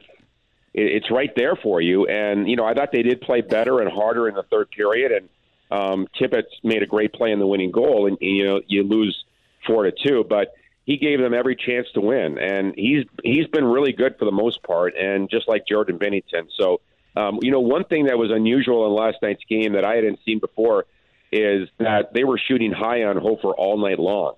I'm not sure if they had some intel or whatever, but they shot high. I think he made 3 saves with his mask last night, which is really unusual. But Joel did a great job and kept the Blues in the game, and, really should have been the first star. JK, I know it's been at times a tough year for the captain, Braden Shen, but to get to 900 games in the way that he plays, block shots, hits, he'll drop the gloves if he needs to. 900 games, man, and the way he plays, that's a hell of an accomplishment. Well, you're right, Dan. You think about it, he really hasn't been injured hardly at all as a St. Louis Blue. So he's very durable, and 900 games is a great accomplishment, and he's still a young man. So he'll clearly get over the 1,000 game mark and beyond. So he's an old school player, Dan. You go back in time with, like I do, to the arena and some of the old-time players, and that's the kind of guy he is, like a Brian Sutter, where he'll score goals and make plays and fight and lead. And that's the biggest thing that I like about Braden is the fact that he's a great leader and puts it out on the line every night on the ice. So he's done a great job and a great person, great captain. I'd like to see the puck going more for him like he would. He's gone through a tough stretch right now, but I think he's been getting the chances, especially lately, and hopefully that'll turn around for him. Finally, John, the Blues play their next 2 against the Capitals, and Alex Ovechkin is 38. He only has 8 goals this year. He needs 64 to go to beat Wayne Gretzky. But whether he does or not, man, you don't get many opportunities to see an all-time great like Ovechkin, so you'll get that opportunity a couple of times, but I hope Blues take advantage of it on Saturday. Yeah, well, we're not sure because he hasn't played the last couple of games, Randy. Now, they do play tonight, so we'll see if he's back in the lineup. I'm not sure exactly what's bothering Ovechkin, but he hasn't played the last couple of games, although TJ Oshie was hurt, and he did come back on the weekend and played against the Rangers and scored a couple of goals. I saw their game on Sunday in New York. He was their best player. He was fantastic, but he's missed a big chunk of the season. It's always great to see Oshie, but we'll see if we see Ovechkin on the weekend. Hope so. JK, have a great day. Thanks so much for the time. We appreciate it. Okay, thank you, guys. And stay warm. That's John Kelly, the TV voice of the Blues. Gretzky with 894 now, and Ovechkin at 830. Ovechkin had 42 goals last year. Now he's on pace for only 16 halfway through this season. I was doing the Blues a few years ago and working on their broadcast, and I saw him in his prime take one of the Blues member. I can't remember which player it was, but he absolutely destroyed him along the near boards, took the puck from him, and then hit a slap shot at probably 100 miles an hour. And I was like, holy smokes. This guy's something else. Well, he is something else. And we tend to forget that he's 6'3" and 240. Exactly. You know, he's a big man, and maybe the best one-timer ever. Pretty good. That By the power way, play was lethal. The Blues have 4 of the next 5 on the road. So as you mentioned, Randy, back-to-back with Washington. Then they have Calgary, Vancouver, Seattle. This is a big stretch of games for them. Yeah, let's go get some W's. Need them after this tough stretch at home. Absolutely. So thanks to John Kelly. Are you guys going to take it easy on me? Do we need a fighter, Matthew? Yes. He's kind of getting bored with that. I guess so. How many has he won would in you a get row? bored with excellence? Yesterday was 21. All right. You're making it. You're going to upset the listeners by winning all the time, Randy. Okay. Do you need me to throw one They're here? used to You're it. not going to. I'm telling you. Do not throw it. Saw the questions for this one, and whoever's playing you better be ready because I know you're going to get the vast majority of them, Randy. Okay. Well, no, I can't say that. It's true. He's going to. This is child's play for Randy right now. No, it's not. It's hard. It really is. And now it's a lot of pressure, too. All right, 314-399-9646. 314-399. That is the text in, and just go to break. Your name and the word fight next on 101 ESPN. You're back to the Opening Drive podcast on 101 ESPN. Presented by Dobbs Tire and Auto Centers. Welcome to the fight. In the red corner, Average Joe Listener. And in the blue corner, the undisputed king of morning drive. Please welcome Randy Carricker.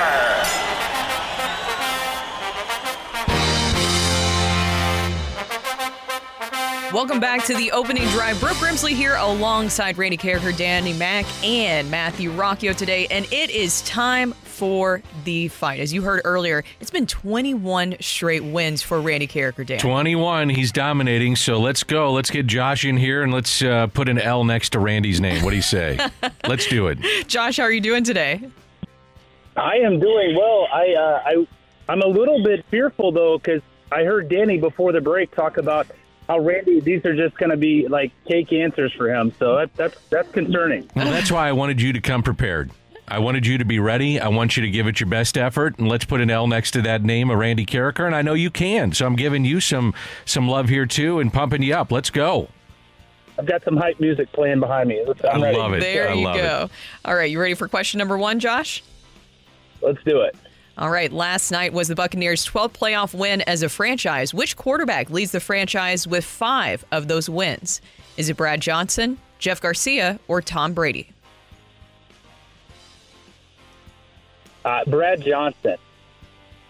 Final answer, Josh? I'm going to go with the old BJ, yep. Okay. Question 2, happy birthday to free agency pioneer Curt Flood. After sitting out the 1970 season, which AL team did he play for in 1971? The California Angels, the Washington Senators, or the Milwaukee Brewers? Yeah.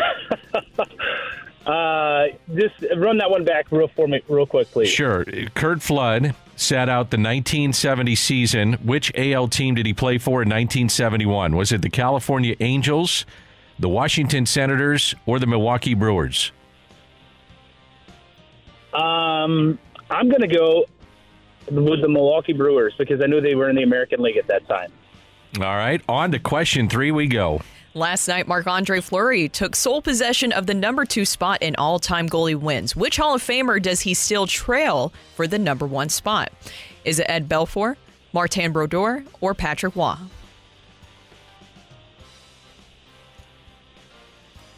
Believe it is Patrick Waugh. On to question 4 we go. On this day in 1988, the St. Louis Cardinals officially left for the desert. Who led the Cardinals in passing their final year in St. Louis? Sean Halloran, Neil Lomax, or Tom Tupa?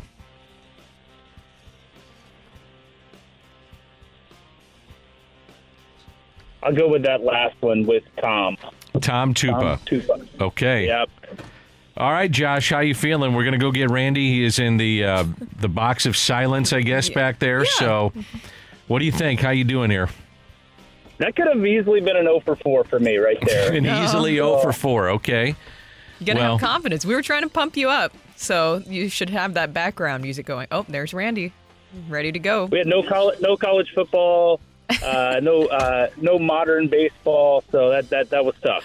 It was tough. Rock loves that. I feel like he specifically does that. He somehow knows what the listener is hoping for and does the exact opposite. Seems to happen. Nice job, Rock. Way to go, Rockio. Yeah, exactly. Randy, say hi to Josh. Josh, good morning. How you doing? Oh, Randy, I've done better, man. Yeah, I think the streak is probably intact here, my friend. Oh, well, I feel for you, brother. We'll see. Thanks for playing, though. We appreciate it. Don't believe a word that Randy says. Don't believe it. All right, Randy, you ready to take on Josh? I guess I'm ready, yeah. Question number 1. Last night was the Buccaneers' 12th playoff win as a franchise. Which quarterback leads the franchise with 5 of those wins? I'm going to guess that it was Tom Brady. He had 3 with 1 year where he won a Super Bowl, right? And then another one where he beat Aaron Rodgers. So I'm going to go with Braids. You ready for question 2, Randy? Yeah. Happy birthday to Pioneer Curt Flood. After sitting out the 1970 season, which AL team did he play for in 1971? Well, Dan? Yeah. Here in St. Louis, we would be knowing that team as the Washington Senators. I'm going to say that he moved on to Washington. Question 3, please. To continue his career. Just be quiet, Randy. We're on to 3. All right. Question number 3. Last night, Marc-Andre Fleury took sole possession of the number 2 spot in all-time goalie wins. Which Hall of Famer does he still trail for the number 1 spot? Hall of Famer. Okay, so that knocks Curtis Joseph out of the mix. And Mike Liut. And He's a Blues Hall of Famer. Patrick Lalime. Yeah, Friday night, Blues Hall of Fame induction ceremony. Hall of Famer that Marc-Andre Fleury is second to. Ronnie Hextall, is he in the Hall of Fame? Just answer the question. Tony Esposito's a Hall of Famer. Answer it. Answer it! Well, you got Gretzky and skaters, and you got Brodeur and goalie. So I'll just roll the dice here on Martin Brodeur, former Blue legend. This day in 1988, the St. Louis Cardinals officially left for the desert. Oh, St. Louis Football Cardinals, then. Well, that would be 1988 going to the desert. Yeah, the Valley of the Sun. And yes, the sir. Arizona Diamondbacks weren't a team until 1998. Yeah, 10 years later. Yeah. So who led the Cardinals in passing their final year in St. Louis? Oh, man. Jim Hart was gone by then. Just answer it. We all get it. You know a lot of stuff and useless information. Just answer the question, please. Dan, I'm going to go with a guy that I think might be the most underrated quarterback. Thrower. Yeah, okay. Not quarterback, underrated thrower in the history of the National Football League. No. That's quite a statement, the NFL. He could throw, man. Neil Omex. Let's go through the answers. Or whatever you do. I gotta I have to ring the bell first, and I have to do a little celebration. Gild the lily a little bit, which you didn't step all over or at all. So let's just go right to it. Ring that bell. Go crazy, folks! Go crazy! The winner and still champion of the fight, Randy Carricker. I'm sorry, Josh. Not only did he hit the jack, but he skunked you 4-0. Oh, no. Yeah, that's how I thought that was going to go. It's embarrassing, too, because I texted a lot of friends, told them to tune in. So I'm going to be hearing about this all day. You keep your head up. My you apologies. Don't worry about that. Just blame it on me, Josh. It's all my fault. I didn't have any modern baseball or college football. That's my bad. Last night, of course, neither of them are playing anymore. Last night, the Buccaneers' 12th playoff win as a franchise is, in fact, Tom Brady, who leads them with 5. He won 4. They were a wild card team when they won the Super Bowl. And then they beat the Philadelphia Eagles the next year before falling in the next round of the playoffs. Brad Johnson only won 2 when they won the Super Bowl because they had a bye. Right on through, or 3, I guess, because they had a bye, so right on through. Happy birthday to free agent pioneer Curt Flood. After sitting out the 1970 season, he played with the Washington Senators in 1971, Washington. Last night, Marc-Andre Fleury took sole possession of number 2 spot in all-time goalie wins. He passed Patrick Waugh, and he's still behind Martin Brodeur. And on this day in 1988, the St. Louis Cardinals, football Cardinals, officially left for the desert. Who led the Cardinals in passing their final year in STL? Lomax was not hurt. He played 14 out of the 16 games, I believe, that year, and so he was the leading passer for your St. Louis Football Cardinals. A 4-0 win for Randy Carricker in the fight today. Josh, thank you so much for joining the fight and joining the show. All right. You guys have a great day. You too, Josh. Thank you. I am going to admit this. The part I do like is Al Davis at the end. Just do it. Yeah, Yes. just do it and hit that one more time. You got it. You don't. Yeah, I like that part. That's the only part I like in the fight. You don't like the multiple air horns going off when he does that? No, it hurts my ow. That's enough, Randy. Oh. That's enough. Carrie's favorite was always the good try, good effort kid. Oh, I like that one too. He has so many. Coming up, it's a first look at next week's NFL divisional round playoffs. That should be interesting. And then we also have a rush hour reset. That's at 9. NFL notes, coaching carousel. Maybe more Cardinal stuff. And don't forget, at 9:45, it's rock and roll here on 101 ESPN. But coming up next, our first look at the NFL's divisional round of the playoffs here on the opening drive with Brooke and Dan and Randy and Matthew on 101 ESPN. You're back to the Opening Drive podcast on 101 ESPN. Presented by Dobbs Tire and Auto Centers.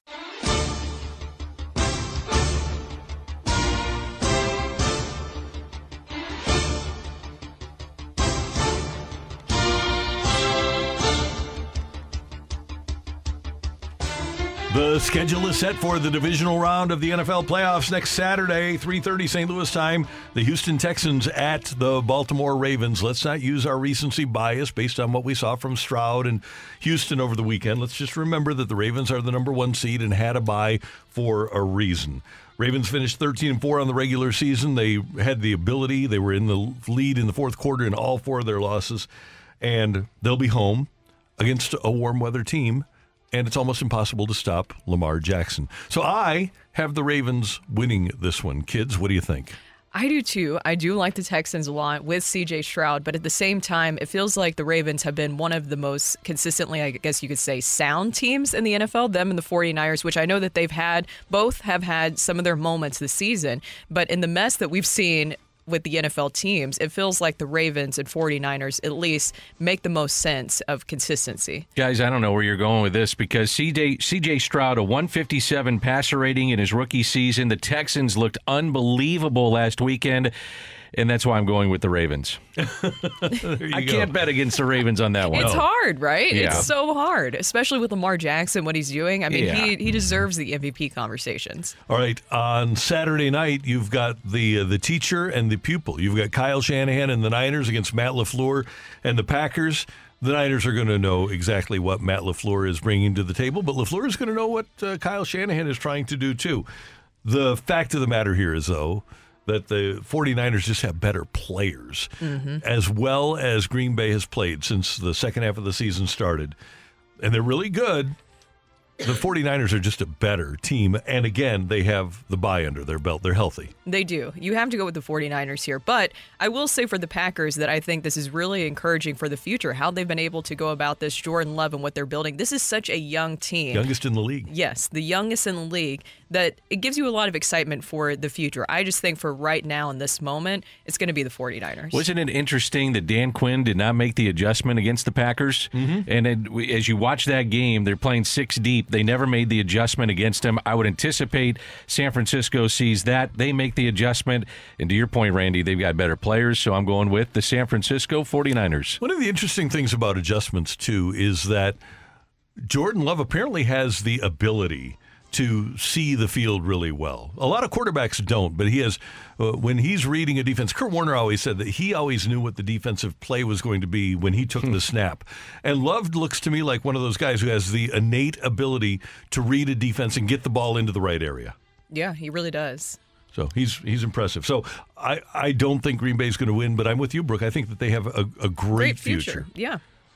Meanwhile, on Sunday, the 2 o'clock game, the early game, the one that none of us expected to be talking about, the Buccaneers at the Lions.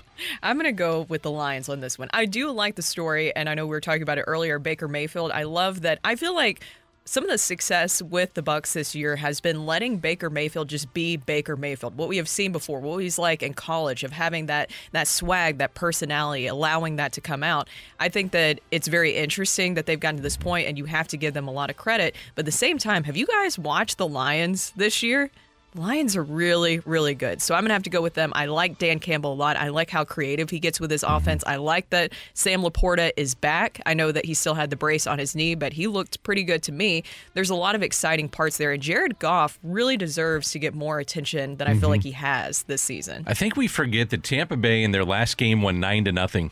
It was 9-0. Yeah. And the Eagles last night were awful. Yeah. Defensively, they were awful. And then to try to go on the road and win in that environment, that place is going to be a madhouse in Detroit. So I'm going with the Lions. Yeah, not only was it 9-0, but it was 9-0 against Carolina. Exactly. So I'm with you. And one of the people I feel sorry for on Sunday is Baker Mayfield, because that's a physical defense that the Lions feature, and I think they're just going to beat them up. Don't you think home field advantage makes a huge difference, too? Yeah, especially in a dome like that. Yes. I think that in a playoff environment, that'll play a big role. All right, and this is one of the great things about sports. How do we feel about the Chiefs right now?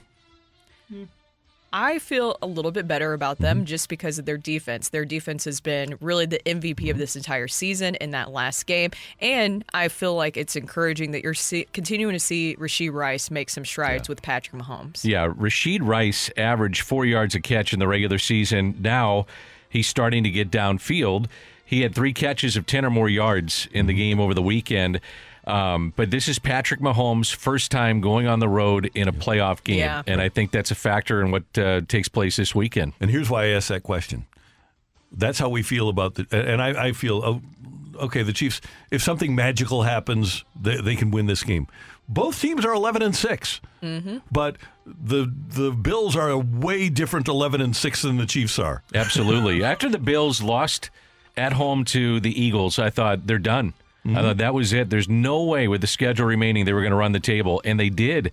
And they're the hottest team right now in the National Football League. They are. I think that there was a big difference that you saw with Ken Dorsey and that change. There's always that discussion of if you make a change with one of your coaches, obviously your offensive coordinator, if it actually makes a difference. I think it did make a difference. I felt like you saw Josh Allen looked very unconfident earlier in the season. Now you're seeing more of that confidence come back with him. And I think, too, with the Bills, they have been one of the hottest teams. But at the same time, I felt like it was very encouraging to see what the Chiefs were able to do in that last game. And I just always go back to defense, because with Josh Allen, you still worry about if he'll make some mistakes, the turnovers. That's been a big topic of discussion with him this season. That's a Chiefs defense that can capitalize off of that. Here's my concern about this game for the Chiefs defense, though, Brooke. And I agree. I love Spags. He can scheme up and pick out tendencies. All right? You kind of have an idea of what the Dolphins are going to do, what Tua's going to do. You have no idea what Josh Allen is going to do. Yeah, and yesterday, that 52-yard touchdown run, I mean, and sometimes he'll find Coach Vermeil always called it playing outside the scheme. And I think that Josh Allen right now, among quarterbacks in the NFL, does a better job, aside from Kyler Murray, but in terms of winning quarterbacks, does a better job of playing outside the scheme than anybody. And if you're a young defense and you don't know what the quarterback is going to do, if it's unpredictable, I believe that gives the Bills an advantage. But isn't this so exciting to talk about? Because doesn't it remind you a lot? And I know it's going to be discussed so much this weekend with national media, but this feels like Manning and Brady all over again. It brings back those conversations of, are we seeing a newer version of this rivalry? And the games that they've had in recent history have just been magnificent, too, which makes it more fun for me looking at this weekend. And I'm curious about you guys. You got the Texans and Ravens. You got the Packers, 49ers, Tampa Bay, Detroit. I don't think anything matches up to KC and Buffalo. I just think that's the game of the weekend. It is. It's 100% the game of the weekend. That's why I go back to that conversation of, are we seeing this, where we're seeing a new rivalry in the NFL emerge here? By the way, and yes, we are. Yes, we are. No doubt about it. And it's interesting because 2 years ago we were saying Burrow and Mahomes, right? But now, because Joe Burrow's been hurt, and we could say Tua, who had led the league in passing yards, There's so many guys. But I'm with you, Brooke. I think that Allen and Mahomes are just at a different level with the excitement that they bring to the sport. Yes. They're must-see TV. They are, 100%. The weather in Buffalo on Sunday, high of 25, low of 14. And at the moment, and this could change, no precipitation is expected. So the advantage that Buffalo will have is that crazy crowd that throws themselves onto burning tables. You want to know the lines here early on? Yeah. Okay, so Baltimore favored by 9 over Houston. The 49ers favored by 10 over the Packers. Wow. Detroit favored by only 6 at home against Tampa Bay. And the Bills have opened up as a 2.5-point favorite at home against Kansas City. Wow. Well, didn't Vegas get it wrong? Didn't they have the Eagles winning? 3.5. against the Bucks? Yep. Yeah. 3 or 3.5, depending on Yeah. where you went, according to my friends. Come on, Vegas, watch the game. To my friends. Those very close friends. Very yes. close. Coming up here on 101 ESPN, we've got our rush hour reset. Of course, last night and yesterday, we'll talk about this. We need to have more Monday afternoon playoff football. And the Blues fall to the Flyers, plus some things from the Cardinals winter warm-up. Next on 101 ESPN. You're back to the Opening Drive podcast on 101 ESPN. Presented by Dobbs Tire and Auto Centers.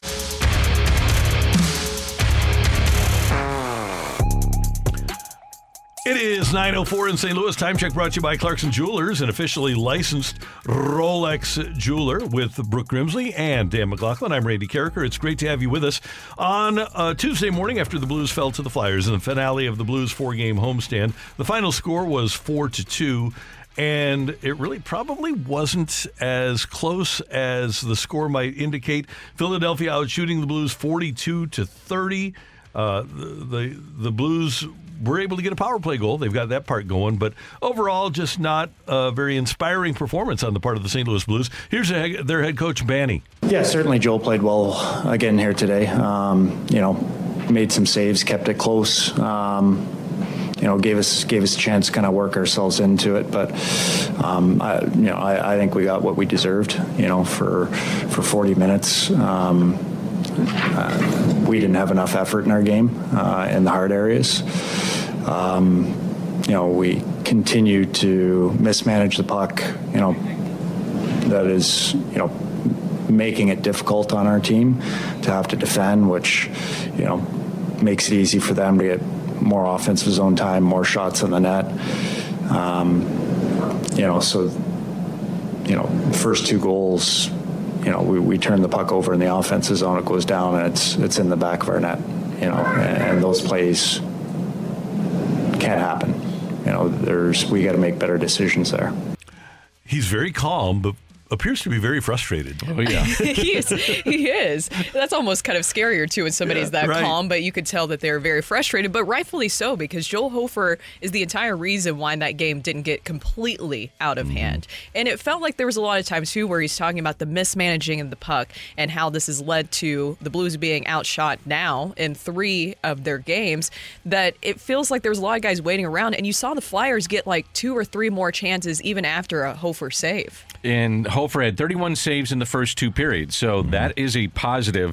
Problem I had last night is that now you're in the second half of the season, and you have to play kind of desperate playoff style hockey to get the points that you're trying to get. The Flyers had come in having played 3 road games in 4 nights, so that's a team that you should at least be able to go toe-to-toe with. And again, they're very good in the Eastern Conference, but they were outplayed, outworked in that game.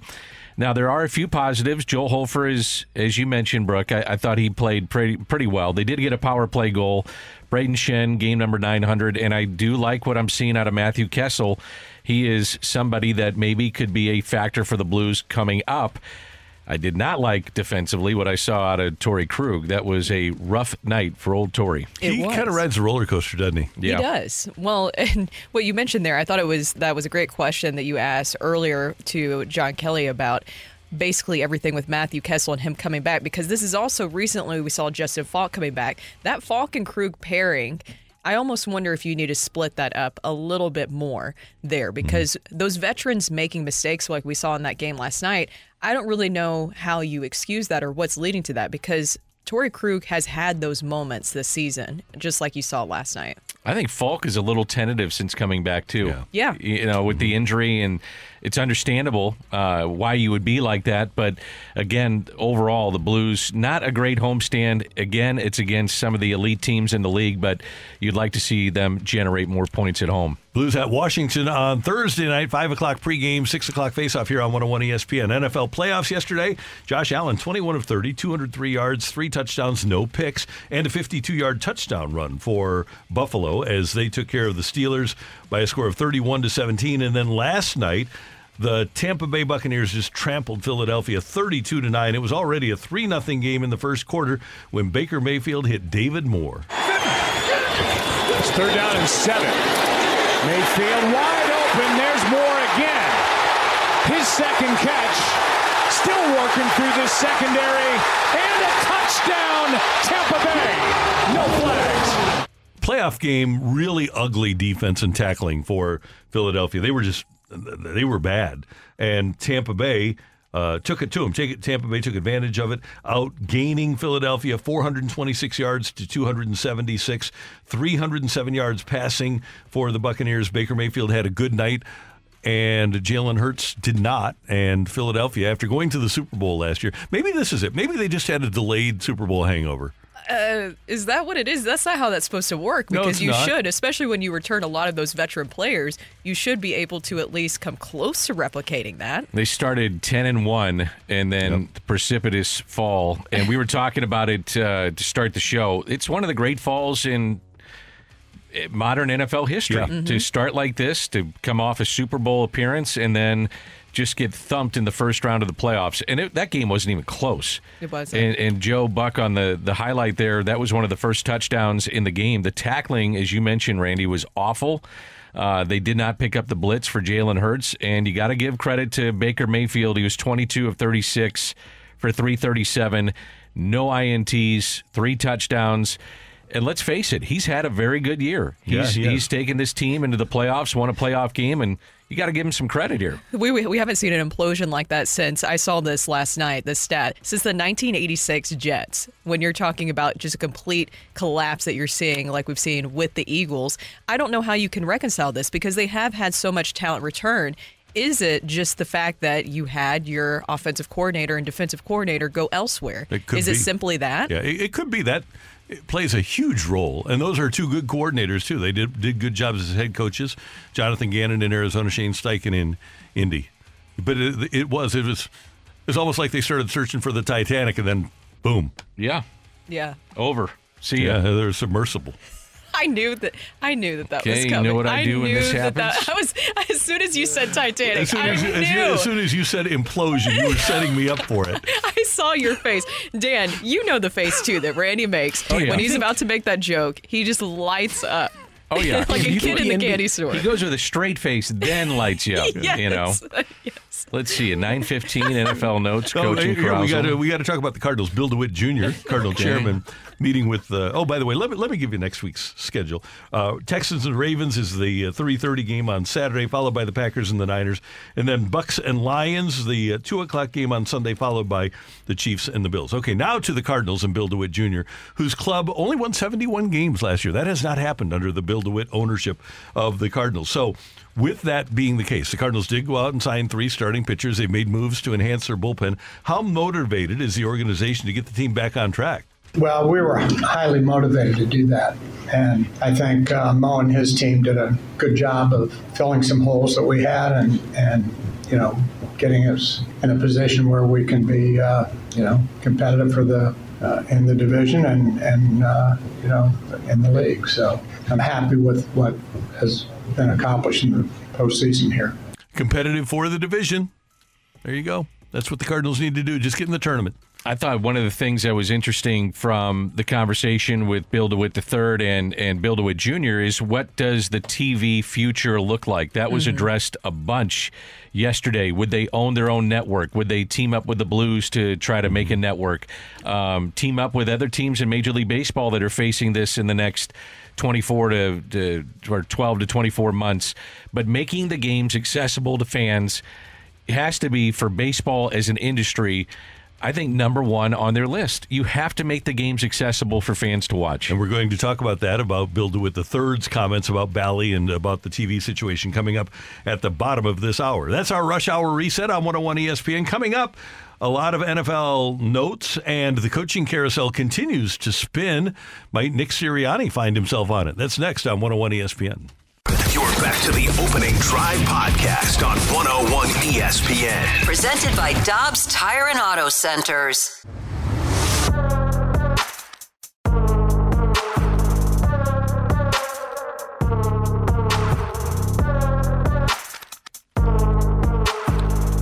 No word from Philadelphia yet on the fate of Nick Sirianni. I can't imagine that the year after taking a team to the Super Bowl and being 10-1, I can't imagine that an ownership would look at 6 weeks and say, okay, that's how we're going to define this guy. We're not going to define him based on a whole season where we went to a Super Bowl and then the next season where we started off 10-1. We're going to base what we think of him on these last 6 or 7 weeks of a season. That doesn't make sense, but Jeffrey Lurie hasn't always made moves that make sense either. No, and I guess you could say that this could be a panic move, but there's a lot of things that really fell apart that you could look at with Sirianni. You go to everything that we've seen with the Eagles defense this season, it goes back to Sirianni making that decision of demoting Sean Desai and promoting Matt Patricia. And that's when we really, really started to see that collapse. Then you have the reports coming out, which are never good because where there's smoke, there's fire, right?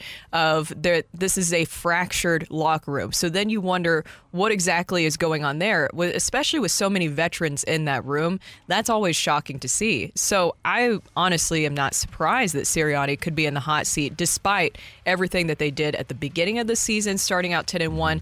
But that collapse is just really hard to look past. I'm interested in that, but I'm more interested in Mike Tomlin. Yeah. Mike Tomlin's been with Pittsburgh, it seems like forever. They're 3-9 in his last 12 playoff games. Matter of fact, they haven't won a playoff game since 2016. There's been 23 other franchises that have won since the Pittsburgh Steelers won a playoff game. And now you have these openings with Seattle, Atlanta, Vegas, Carolina, the Chargers, Tennessee, New England filled from within. But you're talking about a ton of spots that are wide open in the National Football League. Let me ask you, I was just thinking about this, and this may be a dumb question. Is anybody interested, while we have these 72-year-old coaches, anybody interested in Pete Carroll? Should be. He's still got energy. He can still coach. Yeah. His team had a winning record. And, by the way, he went to the playoffs and then had a winning record with Geno Smith and Drew Lock as his quarterback, taking nothing away from Geno and Drew.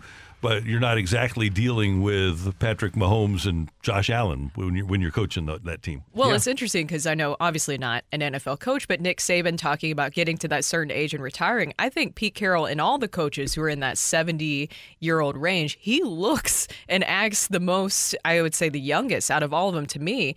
I think it's interesting because in his press conference where they announced that they were moving on from him, you remember he talked about how he fought, how he wanted to stay as the head coach.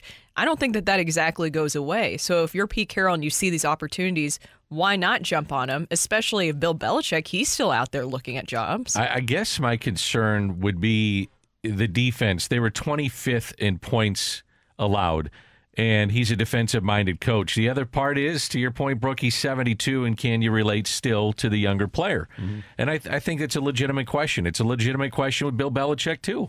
Harbaugh, anybody that's 72, 73, I mean, you have to relate to young guys. Belichick interviewing with Atlanta yesterday, Harbaugh interviewing with the Chargers, and quarter of the league right now, this is anything that might happen with McCarthy or Sirianni, you've got a quarter of the league looking for new coaches. Well, that were 7 teams are still looking because Gerard Mayo got the job in New England, but that's a pretty substantial turnover. And if you're in Philadelphia and you're looking for new coordinators, if you don't like what you have on offense and defense, you have the opportunity here to work ahead. Now, you have to use the Rooney Rule for coordinators, but at least if they keep Sirianni there, they have their head coach. And one of the things that they have to do is they have to make sure that their coach has a choice in the coordinators. We knew Matt Patricia was not a great coach. I don't know how Matt Patricia gets this reputation of being good, but he does. And when's the last time he really did anything that was really good in the NFL? He didn't do anything good with Detroit.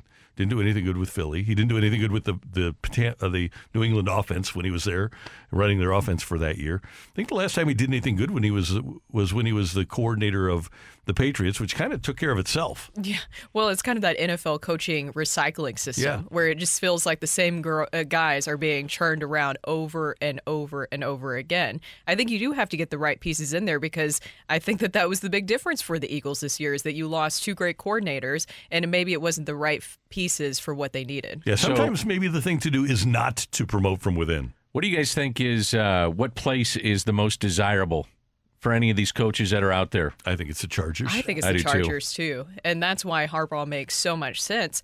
And I do find it interesting with Bill Belichick when you're mentioning the rumors, or not the rumors at this point, but the fact that he completed an interview with the Falcons and the rumors that he could be the next head coach of the Falcons there. I think it's really interesting to see how all these organizations are going to pivot, though, because as we're going back to the age conversation, you know that if you bring in a Bill Belichick or even a Pete Carroll, how many years do you have with them? And you already see this change, this churn in the NFL right now of these newer head coaches. It feels like that we're getting into, do you go with that so that you're not left behind eventually? Or do you go with one of these guys being Bill Belichick and Pete Carroll if you want a win now approach? You can't expect to have those guys for 10 years. It depends on what your goal is. If you're Jerry Jones and you're 81 years old, if you're Arthur Blank and you're 82, 83, 84, 85, and you do want to win now and you think you have the group in place, you do it. But if you're David Tepper and you're 60, then you might want to go for a guy that's younger that you hopefully can have for 8 or 10 years. Or Harbaugh, he's 60. He could be around for 10 years, right? He might be the ideal guy to have. Heck, he's coached in the NFL for 4 years and been in the NFC Championship game 3 of them. Justin Herbert is under contract through 2029. Yep. And that would make it the most desirable spot if I was a head coach. Plus, I get to live in Southern California. So I'm going to throw that out there, too. Now, seriously, apparently Jim Harbaugh's wife wants to move towards the West Coast, has enjoyed their time at Stanford, San Francisco. He's had other places and stops there. So it would make some sense that you have a guy that can develop some QBs, Justin Herbert under contract through 2029, who, by the way, just dealt with his fourth coordinator in 5 years. Mm-hmm. You get the same guy, the same voice every single day. Watch what he could do. I just think they could be really good with the right fit at head coach. A couple of other notes. Jason Kelce retiring after a spectacular career. You could kind of tell last night at the end of the telecast. He was in tears. Yeah, and hugging people, and the way he left the field, you just kind of got that vibe. And so he is retiring, according to Adam Schefter. And Raheem Morris, the defensive coordinator of the Rams, who many moons ago was the head coach of the Buccaneers, has Zoom interviews scheduled with the Panthers, Commanders, and Seahawks this week. So Raheem Morris's name is out there. A lot of names out there at this point. I think Washington would be an interesting spot. They have 3 of the top 40 picks, $80 million surplus expected for free agency. So they can go out and do some damage there. And their owner wants to win, obviously. He's motivated to win. He's got the money, but he seems like a pretty sharp guy. He seems like a guy that is going to allow the football people to run the operation, unlike Dan Snyder when he took over and then he goes out and signs in his first year Bruce Smith and Deion Sanders, who are way past their prime. He seems like a guy who kind of has the sports thing figured out. If you're Dallas, you can't bring back Mike McCarthy, can you? No, it does not feel like you can at this point. I mean, he's had great regular seasons, but if you come up short, you come up short. And as you mentioned, Jerry Jones isn't getting any younger. No. So maybe get the one guy that you think can take you in a short amount of time with a pretty good roster. It seems like Bill Belichick would be the guy if you said goodbye to Mike McCarthy. But can you see Bill Belichick dealing with Jerry Jones Oh, in it's that the manner? evil empire. Yeah. You'd have the evil owner and you'd have the evil coach. Belichick used to tell his staff, probably still does, hey, if anything ever winds up in the paper from inside this building, I'm firing all you mofos. He said that to him, to his staff. So what's he going to think of Jerry Jones holding press conferences, right? The post games that he does are unbelievable. Any owner in sports ever done that? No. I can't think of one. No. And I would think Parcells, who got tired of it, you talked to Parcells about it, he just got tired of it dealing with Jerry Jones. And I would think Parcells would probably tell Belichick, look, if you have a chance to do Atlanta, do Atlanta. And that guy, Arthur Blank, is enamored. Thomas Dimitrov came from the Patriots. They've had multiple Patriots people. I think they had Pioli down there for a while, too. They did. They've had multiple New England people in that building, and I would guess that Bill Belichick is kind of Arthur Blank's white whale. So Atlanta has the 8th overall pick. They've got nearly $40 million in cap room. It would be a desirable spot if you can find a QB. That's the biggest thing, because they had Desmond Ridder and then you had Taylor Heineke, but they just didn't feel like it was the right fit. But they have so many other highly talented skill position players available. I mean, even Bijan Robinson, that's always been a big highlight for them, and that was a highlight. Here's the thing. I'm guessing that Zappe will be available. Yeah. Get him in a deal. They went through Marcus Mariota, Desmond Ridder, and Taylor Heineke this year. Yeah, not great. Not great at all. So those are some of your NFL news and notes here on 101 ESPN. By the way, the TV next week is going to be great because our friend Joe Buck is going to have the Ravens game on Saturday, so that'll be cool. The Ravens playing the Texans. It'll be a fun. I think that's the game to see, actually, of the two Saturday games, and then everybody's going to want to watch Buffalo and Kansas City. That will be the game of the weekend. But the TV is going to be great next weekend. It's just all going to be a lot of fun. Divisional weekend always is great. Coming up here on 101 ESPN, what does the future hold for the Cardinals on television here in St. Louis? That's next on 101 ESPN. You're back to the Opening Drive podcast on 101 ESPN. Presented by Dobbs Tire and Auto Centers.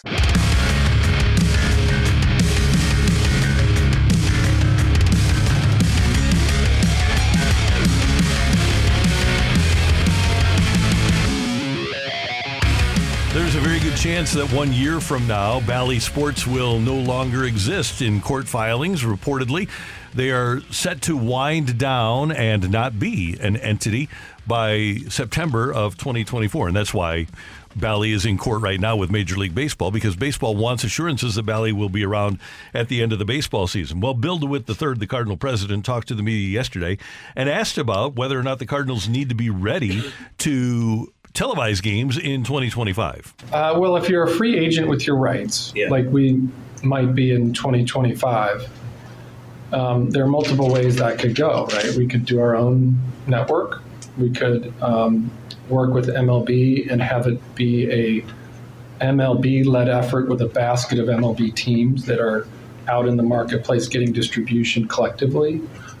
There could be another third party that emerges. I mean, there's been rumors of the big boys in the bankruptcy auction court, right? Yeah. I mean, coming in and saying, maybe we'll buy these rights, in which case you'd have an intermediary again to deal with. Instead of Bally's, maybe it's someone else. So there are multiple scenarios out there that could play out, and we need to be ready for all of them. Probably if we're ready to do it ourselves, then we're ready for anything. That's sort of my philosophy. So what about the ability of the Blues, for example, to be a partner with the Cardinals? The Yankees and Nets worked together to develop Yes Network. Multiple teams get together in various markets to have networks together, and it would mesh perfectly with when the Cardinal season ends on Bally and when the Blues season begins. What about that possibility? We get through next season under the status quo, and we're still with the Blues and the other properties on Fox Sports Midwest. It's likely that that would be the end of the line there, and that the rights would return back to us and the Blues. And so in some respects, you're kind of a free agent at that point. You can partner with the Blues and do a channel. We could go it alone as part of perhaps a more holistic MLB-only strategy that would take care of a number of issues for fans related to access, which is a problem for us right now. In any event, regardless of how it works with Blues, without, on our own, what have you, it's likely there will be a direct-to-consumer product that emerges where anybody that doesn't have access to games now would be able to buy a monthly package and get direct streaming in market. That's in the future, whether it's next year or beyond. I can tell you this, MLB is prepared, as we saw last year when Bally quit paying the Padres and the Diamondbacks. MLB was ready that night to televised games. They had already bought channels on the local cable outlets and on DirecTV. They're ready to go with an app. And ultimately, guys, I believe that that's what Major League Baseball wants, is what Bill DeWitt III referenced there. It'll be kind of like the NFL, except MLB will own their programming. And what you'll have is a national pregame show. The national pregame show will throw it to your games, and MLB will own all of it. And as Bill mentioned, have the streaming rights. So if you are in Iowa or if you're in Chicago or if you're in Arkansas, you don't get blacked out. Wherever you want to watch a Cardinal game, you'll be able to watch it. And then after games, wherever you are and however you're consuming it, whether it's through streaming or cable or dish, you'll get a national post-game show too. That is what I'm given to understand about what the desires of MLB are. Yeah, and then you also had recently the report coming out that MLB turned down that Amazon offer of, what was it, $150 million is what they were looking at. If I am the Blues or any hockey team that is in one of those markets in this similar situation, I'm hoping that you're able to create a network here, because I feel like it's going to be hockey that is going to be affected the most by this change with Bally's and Diamond Sports. Hockey is scared to death. And they should be. If I'm a fan out there listening, I would say all I care about is access. I don't care how they do it. I don't care how it's done in terms of what station it's on or who's carrying the games. I just want access. And the Cardinals, while their name is the St. Louis Cardinals, they are a regional team in the Midwest, and it goes into multiple states. And you're at multiple states right now where, heck, in some places you can't get either the Cubs, the White Sox, the Cardinals, the Minnesota Twins, and then there's other places where it's Cardinal country and they're getting the Cubs, or Cubs country and they're getting the Cardinals. And that just shouldn't be the case. You've got to be able to get to your consumer. The other thing is, too, is like a TV game is like a commercial for all the different things that you have at the ballpark. And there's a reason why there's a million promos in those games to promote the bobbleheads and the pennants and you name it, to come down to the ballpark. There's always something to do. And if you're not reaching your consumer to do that, that's a problem, because you want butts in the seats. That's a big part of the model that the Cardinals have enjoyed for many years. 3 million plus fans coming through the turnstiles.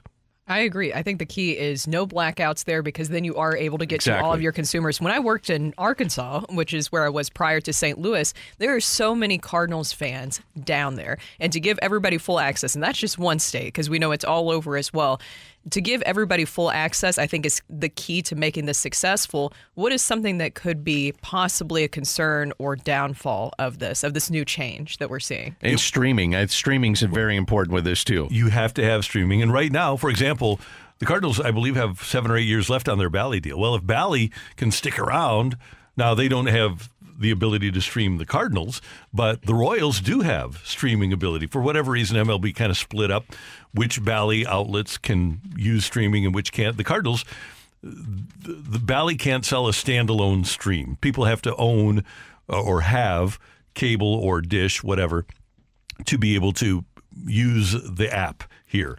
And in Kansas City, you can pay $20 a month. You can just use your own data from your phone and have it set up that way. So that's a problem that they have. I think the biggest concern ultimately would be, though, is it's risk reward, because it's guaranteed money coming in. You're getting a check from Bally, right?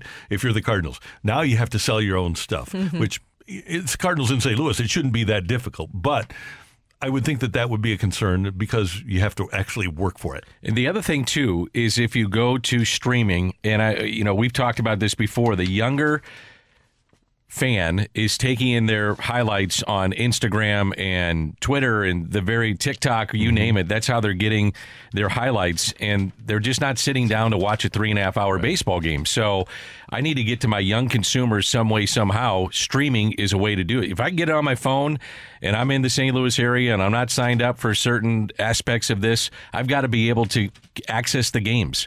And that's very important to try to get to the young consumer. Now, maybe that's just a baseball problem and you're not going to get over the hump, but I would think that if you made it accessible to everybody, you are going to get some fans that jump on board and say, man, I really enjoy the product that they're putting out. And that's why I also like the rule changes that Major League Baseball implemented this past season, because we actually saw an uptick in younger viewership, and streaming is the way to also continue to engage with that. I have Fubo TV, and I love the fact that I can go and do a million different things while streaming. I can go and cook and I have the game right there where I'm streaming, and I can pause it, I can record it right there on my phone. That's the key of making it so super accessible. One, getting rid of the blackouts and making it accessible for everybody, but then two, where I could just watch the game wherever I want and I don't have any limitations. One time when it was then Charter brought out, Daniel, remember this, they brought out the DVR, and Mike Shannon was promoting it on a Cardinal telecast or a Cardinal broadcast. He said, you can rewind and fast forward live TV.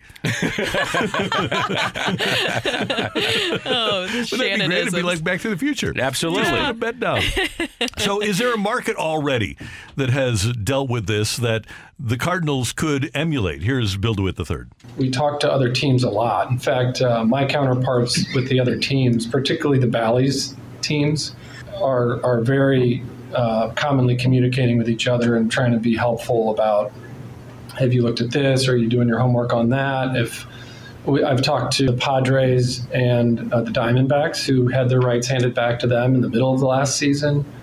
I'm in close contact with MLB Media. Billy Chambers is running the entity that MLB set up to help teams handle this transition. It's definitely like a big project. And the other piece of it is we're doing a lot more work about our actual TV market that we have. When Bally's was paying us a rights fee and then turning around and distributing it into our TV market, in some respects, you kind of, would focus on other things because that was a long-term agreement. They were taking care of it. Well, now if it's in our lap, we better know our market. We better know who's out there. We better know what ratings have looked like in outer market territories, inner market territories. Because that's how you sell and that's how you maximize monetizing your product. Agree. I think the Marquee Sports Network is a good example of maybe a direction that the Cardinals could go. Is that something that you see that it would be viable for them to emulate? That's your own station, so to speak. So you'd have your own network. And I think to Bill's point, I just think you're exhausting every option at right now. You're sitting there saying, okay, what's happened in San Diego? How have they made this available? What happens if we go and we team up with the other teams in Major League Baseball? To Randy's point, what's the penetration that we'll get with our own network in terms of how many households we can hit, how many phones we can hit? How do you make money on that? I mean, there's just a lot of different aspects of this that go beyond just saying, well, we're out of Bally's and away we go. We'll figure this thing out. I mean, they have to exhaust every single option, and I'm sure they're going to do that from this point forward. And obviously, they've done a lot of research prior to this, but until the end of the baseball season, it's a story that will not go away. In 1 minute, do you remember Sports Time? Absolutely. It's amazing how we've come back with the Cardinals in the 80s, started their own network called Sports Time. It was run by Anheuser-Busch. It was by Bud Sports. And that's exactly what they're coming back to now. Paying for it. 30 years later. That's right. Wow. And that's the way. I mean, I think a lot of people just want a la carte. Yeah. They say, I want HBO, I want this, and I want the Cardinals. And I'm willing to pay for it. Right. But how many can you get to do that? Yep, that's where we're headed. That is our little discussion about TV here on radio, here on 101 ESPN. Well, back when we were at KMOX, that would not have been allowed because Mr. Hyland, don't talk about television. He was... What? Yeah, and you were the radio rights holders, too. We were. So make sure that you go to listen to the game. Coming up, so the late, great seems Robert Hyland. insane to me. What? Just don't acknowledge that there's television? Yeah, he was awesome. He was great. Incredible. He thought TV was a fad. Not quite, but yeah, it worked out pretty well. Yeah, it worked out. Coming up, rock and roll on 101 ESPN. You're back to the Opening Drive podcast on 101 ESPN. Presented by Dobbs Tire and Auto Centers.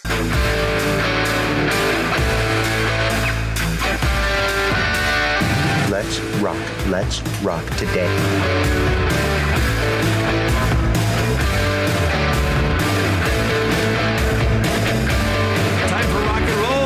Matthew Rocchio, what do you got for us? Well, earlier Danny Mac announced, and he didn't really prepare me for it, and so it hit me hard. One of my favorite players in the NFL retiring today, and that is Jason Kelce. And this brings me to one of my favorite pieces of audio, because now that Jason Kelce has retired, that means that probably in the next year or two, we'll probably see his little brother, Travis Kelce, retire. And just for the good of Canton and the Hall of Fame, I cannot wait for those two things to happen. Here was Jason Kelce earlier this year when he was asked by Chris Long on his Greenlight podcast about that eventual induction and who will be giving his his speech. I told you, you're a Hall of Famer. I know you might not want to answer this question, okay? You can't deny it. Look me in the eye and tell me you're not. I think there's very few amount of centers in the Hall of Fame. Okay, that's... Here's why it's hard, because I know in my heart of hearts, I'm not even the best player, even close to the best player that I played with in the Philadelphia Eagles. Fletcher Cox is a much better player than I've ever been. You got a gold jacket one day. Here's the question. Okay. Would you let Travis induct you, and would you put him on a time limit? If I do get in, I think it's probably certain that Travis is already in. Because You're kind of backed into that. You can't like if you had somebody that you were like, oh, that's cooler than Travis, you still got to put Travis. Yeah, because I think Travis is going to be a first ballot. So I think there's a good chance that I won't be able to avoid that situation. I cannot wait for the dual speeches of Jason inducting Travis and Travis inducting Jason, which will probably be how the order goes, because he's probably right. Travis probably gets in his first or second ballot. Jason probably takes till about probably his second or third, I would guess, just because of the position and things like that. But these are going to be two insanely good speeches when they actually do hit in Canton. The problem is that Jim Hanifin ruined that for everybody when Dan Dierdorf went in, and so it used to be that somebody of the players choosing got to present the Hall of Famer. Well, Dan was going into the Hall of Fame, and Hanny spoke for about 40 minutes as a presenter. So now they have the presenter do videos. So the NFL produces like a little 3 or 4 minute video for the presenter. So unfortunately, we won't be able to hear those Kelsey speeches. The NFL should set it up where they both go in at the same time. One talks about the other talks about the other. That'd be great. That would be really cool. I would absolutely love that. That would be that's the way to go about it. Travis Kelsey is an easy, not Travis, Jason Kelsey. He, I know, is saying he's being deprecating, but he's an easy Hall of Famer. Easy. I think he's 8-time Pro Bowler, 7-time first-team All-Pro. Right. Yeah. And there's plenty of and won a Super Bowl Hall of Fame. Are there a lot of brothers that are in the Hall of Fame? Or I wouldn't say a lot, but maybe a couple of them? Eli is going in. You think Eli's going in? Oh, yeah. 2 Super Bowls. Yeah, he's in the top 10 in pretty much every passing category. Okay. So, yeah, he'll make it. There's multiple Matthews in, but I don't know. Yeah, Clay Matthews, Bruce Matthews. I don't know the relations off the top of my head because some of them are cousins. Because there's three branches of the Matthews family in the NFL at this point, I think. Right. So the Sharps should be, but they aren't. Sharps will one day eventually be in together. Tiki will never get in, so that won't happen. Could be the Kelseys. Put them in at the same time. And let them just rip each other when they're up there and have a lot of fun with it and induct each other into the Pro Football Hall of Fame. Randy got to my other favorite part of that clip. That's like you said, the humility from Jason Kelsey. Be like, well, I mean, I'm not even the best player in my Eagles days. And I'm like, buddy, if we had to draw up the path to the Hall of Fame, yours is fairly clear compared to Fletcher Cox's. Like, if you had, like, that's a much different argument. Like, I don't know if Fletcher Cox is ever going to get consideration for a Hall of Fame. Oh, I think he will. Yeah, he should. I'm not saying he shouldn't, but sometimes with defensive linemen who don't put up, have multiple 10-sack seasons, you just wonder. Right. But, I mean, I love the humility from Jason Kelsey. I've loved him since he came in. He ran a 4.14 shuttle time at the combine, which was a record for linemen then and a record for linemen now. He was amazing until the last game. I know they weren't playing that well, but he was still playing good. And if you ever get the opportunity just to go on YouTube, and by the way, you should check us out on the Air Alliance Team Studio Cam and just type in 101 ESPN STL and subscribe to our station. But the other thing you can do is type in Jason Kelsey Super Bowl speech and just check out what he was wearing for the Super Bowl parade when he made his speech, because it was spectacular. The 636 comes up with a pretty good one, but the Watt brothers. They'll both make it in. Yeah, that's a good one. Yeah. I would say that those two are headed to the Hall of Fame. You think JJ will make it?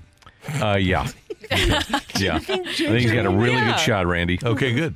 I'm glad. Randy doesn't like when you ask him about touchdown catches by defensive players. Oh, yeah. Even if they're J.J. Watt, and it was a big story that one year. Yeah. Why don't you like it? Well, I don't need to know how many touchdown catches Mike Vrabel had in his career. It's an interesting footnote to a wonderful career. Yes. It is. Yeah. Is it something that a Patriot Hall of Famer. Yep. Well, is it something that the typical football fan I did that on purpose for him is aware of? No, they're not. Okay, good. But you're not the typical fan. That's true. So I got you on that. Thanks. I mean, I could be in the fight tomorrow. How many defensive touchdowns are out there? This is the point. It was on the fight, and I was I was told it was not a good question. Oh. Yeah. You got hot and bothered about it, Randall? Why don't you just, if we're going to ask about how many touchdown catches people have, why don't we ask how many Roland Williams had in his career? Well, because he's not a linebacker catching them in the Super Bowl. Well, he's a He's a tight end catching him. That's How many did he have? I bet you know. I don't even know. Yeah, I bet you do. But he knows that Roland Williams caught Kurt Warner's first ever pass as a Rams. That's so right. That he does know. One other thing I just want to play throw you out in here. a big game. We got to get Roland on the show. We do need to get Roland on the show. That's a great idea. Oh, by the way, today, 24-year anniversary of the Rams win over the Vikings in the NFL divisional round. First play of that game, Isaac Bruce. I can still see him racing down the sideline and looking at the video board. Let's see if in the next 2 minutes Mike Ryder can find that touchdown so that we can just relive it. You think he's listening? Were you more of a Cardinals fan or a Rams fan? Well, when the Rams were good, the greatest show on turf, I was. You were in. I was all in. As it turns out now, because my childhood revolved around the Cardinals, it was more of a Cardinal fan. But there was nothing like just literally living your entire fall around Rams football. It was so cool. Mm-hmm. And I you did. still like the Cardinals now. Yeah, You do. I like. Well, he likes him because Mr. Bidwell did not vote for the move of the Rams to L.A. Is that correct? That's one of the reasons, but he also gives back a lot still to St. Louis. A lot to St. Louis. And Mr. Bidwell, Bill, loved St. Louis, and Michael still has an affinity for St. Louis. And they even have like a big museum in their stadium. They have a big St. Louis Cardinal museum. So they got to go to work.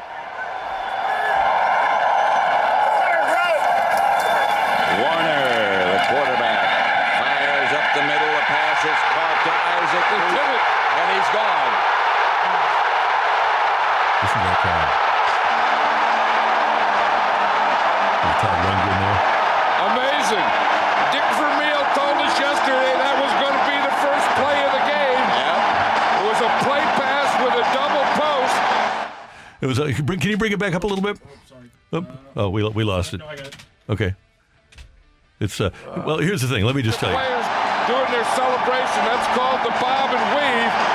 One of the thing is he has the two receivers in the slot here.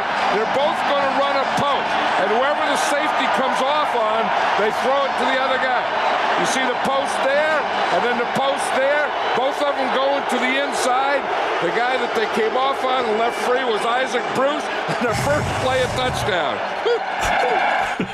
So, a couple of things about that. Number one, the Rams had an assistant equipment coach named Billy Long, and he would get the players together before games and after practices. And one of the hallmarks of the Rams was their hard work. And he would go, gotta go to work. Players, gotta go to work, gotta go to work, gotta go to work. So when Pat Summerall says, so they gotta go to work, he's referring to what Billy Long did. Vermeil, these guys loved Dick Vermeil, and he allowed John Madden to come in and watch a special teams meeting. And then, like they said in the meeting that they had, the production meeting, here in what is now a really pretentious and an extremely feeling vulnerable NFL coaching fraternity, DB said, here's what we're going to run on the first play. I'll tell you guys, I'm not worried. He trusted them. And then for that to happen, and as you go through that telecast, if you get a chance to watch it on YouTube, those guys were rooting for the Rams. And if you were a Viking fan, you were probably a little ticked off. But it was pretty cool to have Madden and Summerall love the Rams as much as they did. You probably watched it over under the full game 20 times? At least. Yeah, I'll watch it today. I'll watch it today. It was awesome. Great job today by our producer, audio video engineer, the one, the only Matthew Rocchio. Pleasure. Brooke, did you have fun today? Yes. Danny Mac. Yes, sir. You're awesome, bro. No, you are. No, you are. No, you are. You are. It's a mutual admiration society here. You guys are great. Always fun to be here. It is fun to have Danny Mac with us. We thank you for tuning in, texting in, and being a part of the show. For all of us until tomorrow morning at 7. Have a great Taco Tuesday, everyone. That's right. You've been listening to the Opening Drive podcast on 101 ESPN and ESPN.com. Presented by Dobbs Tire and Auto Centers.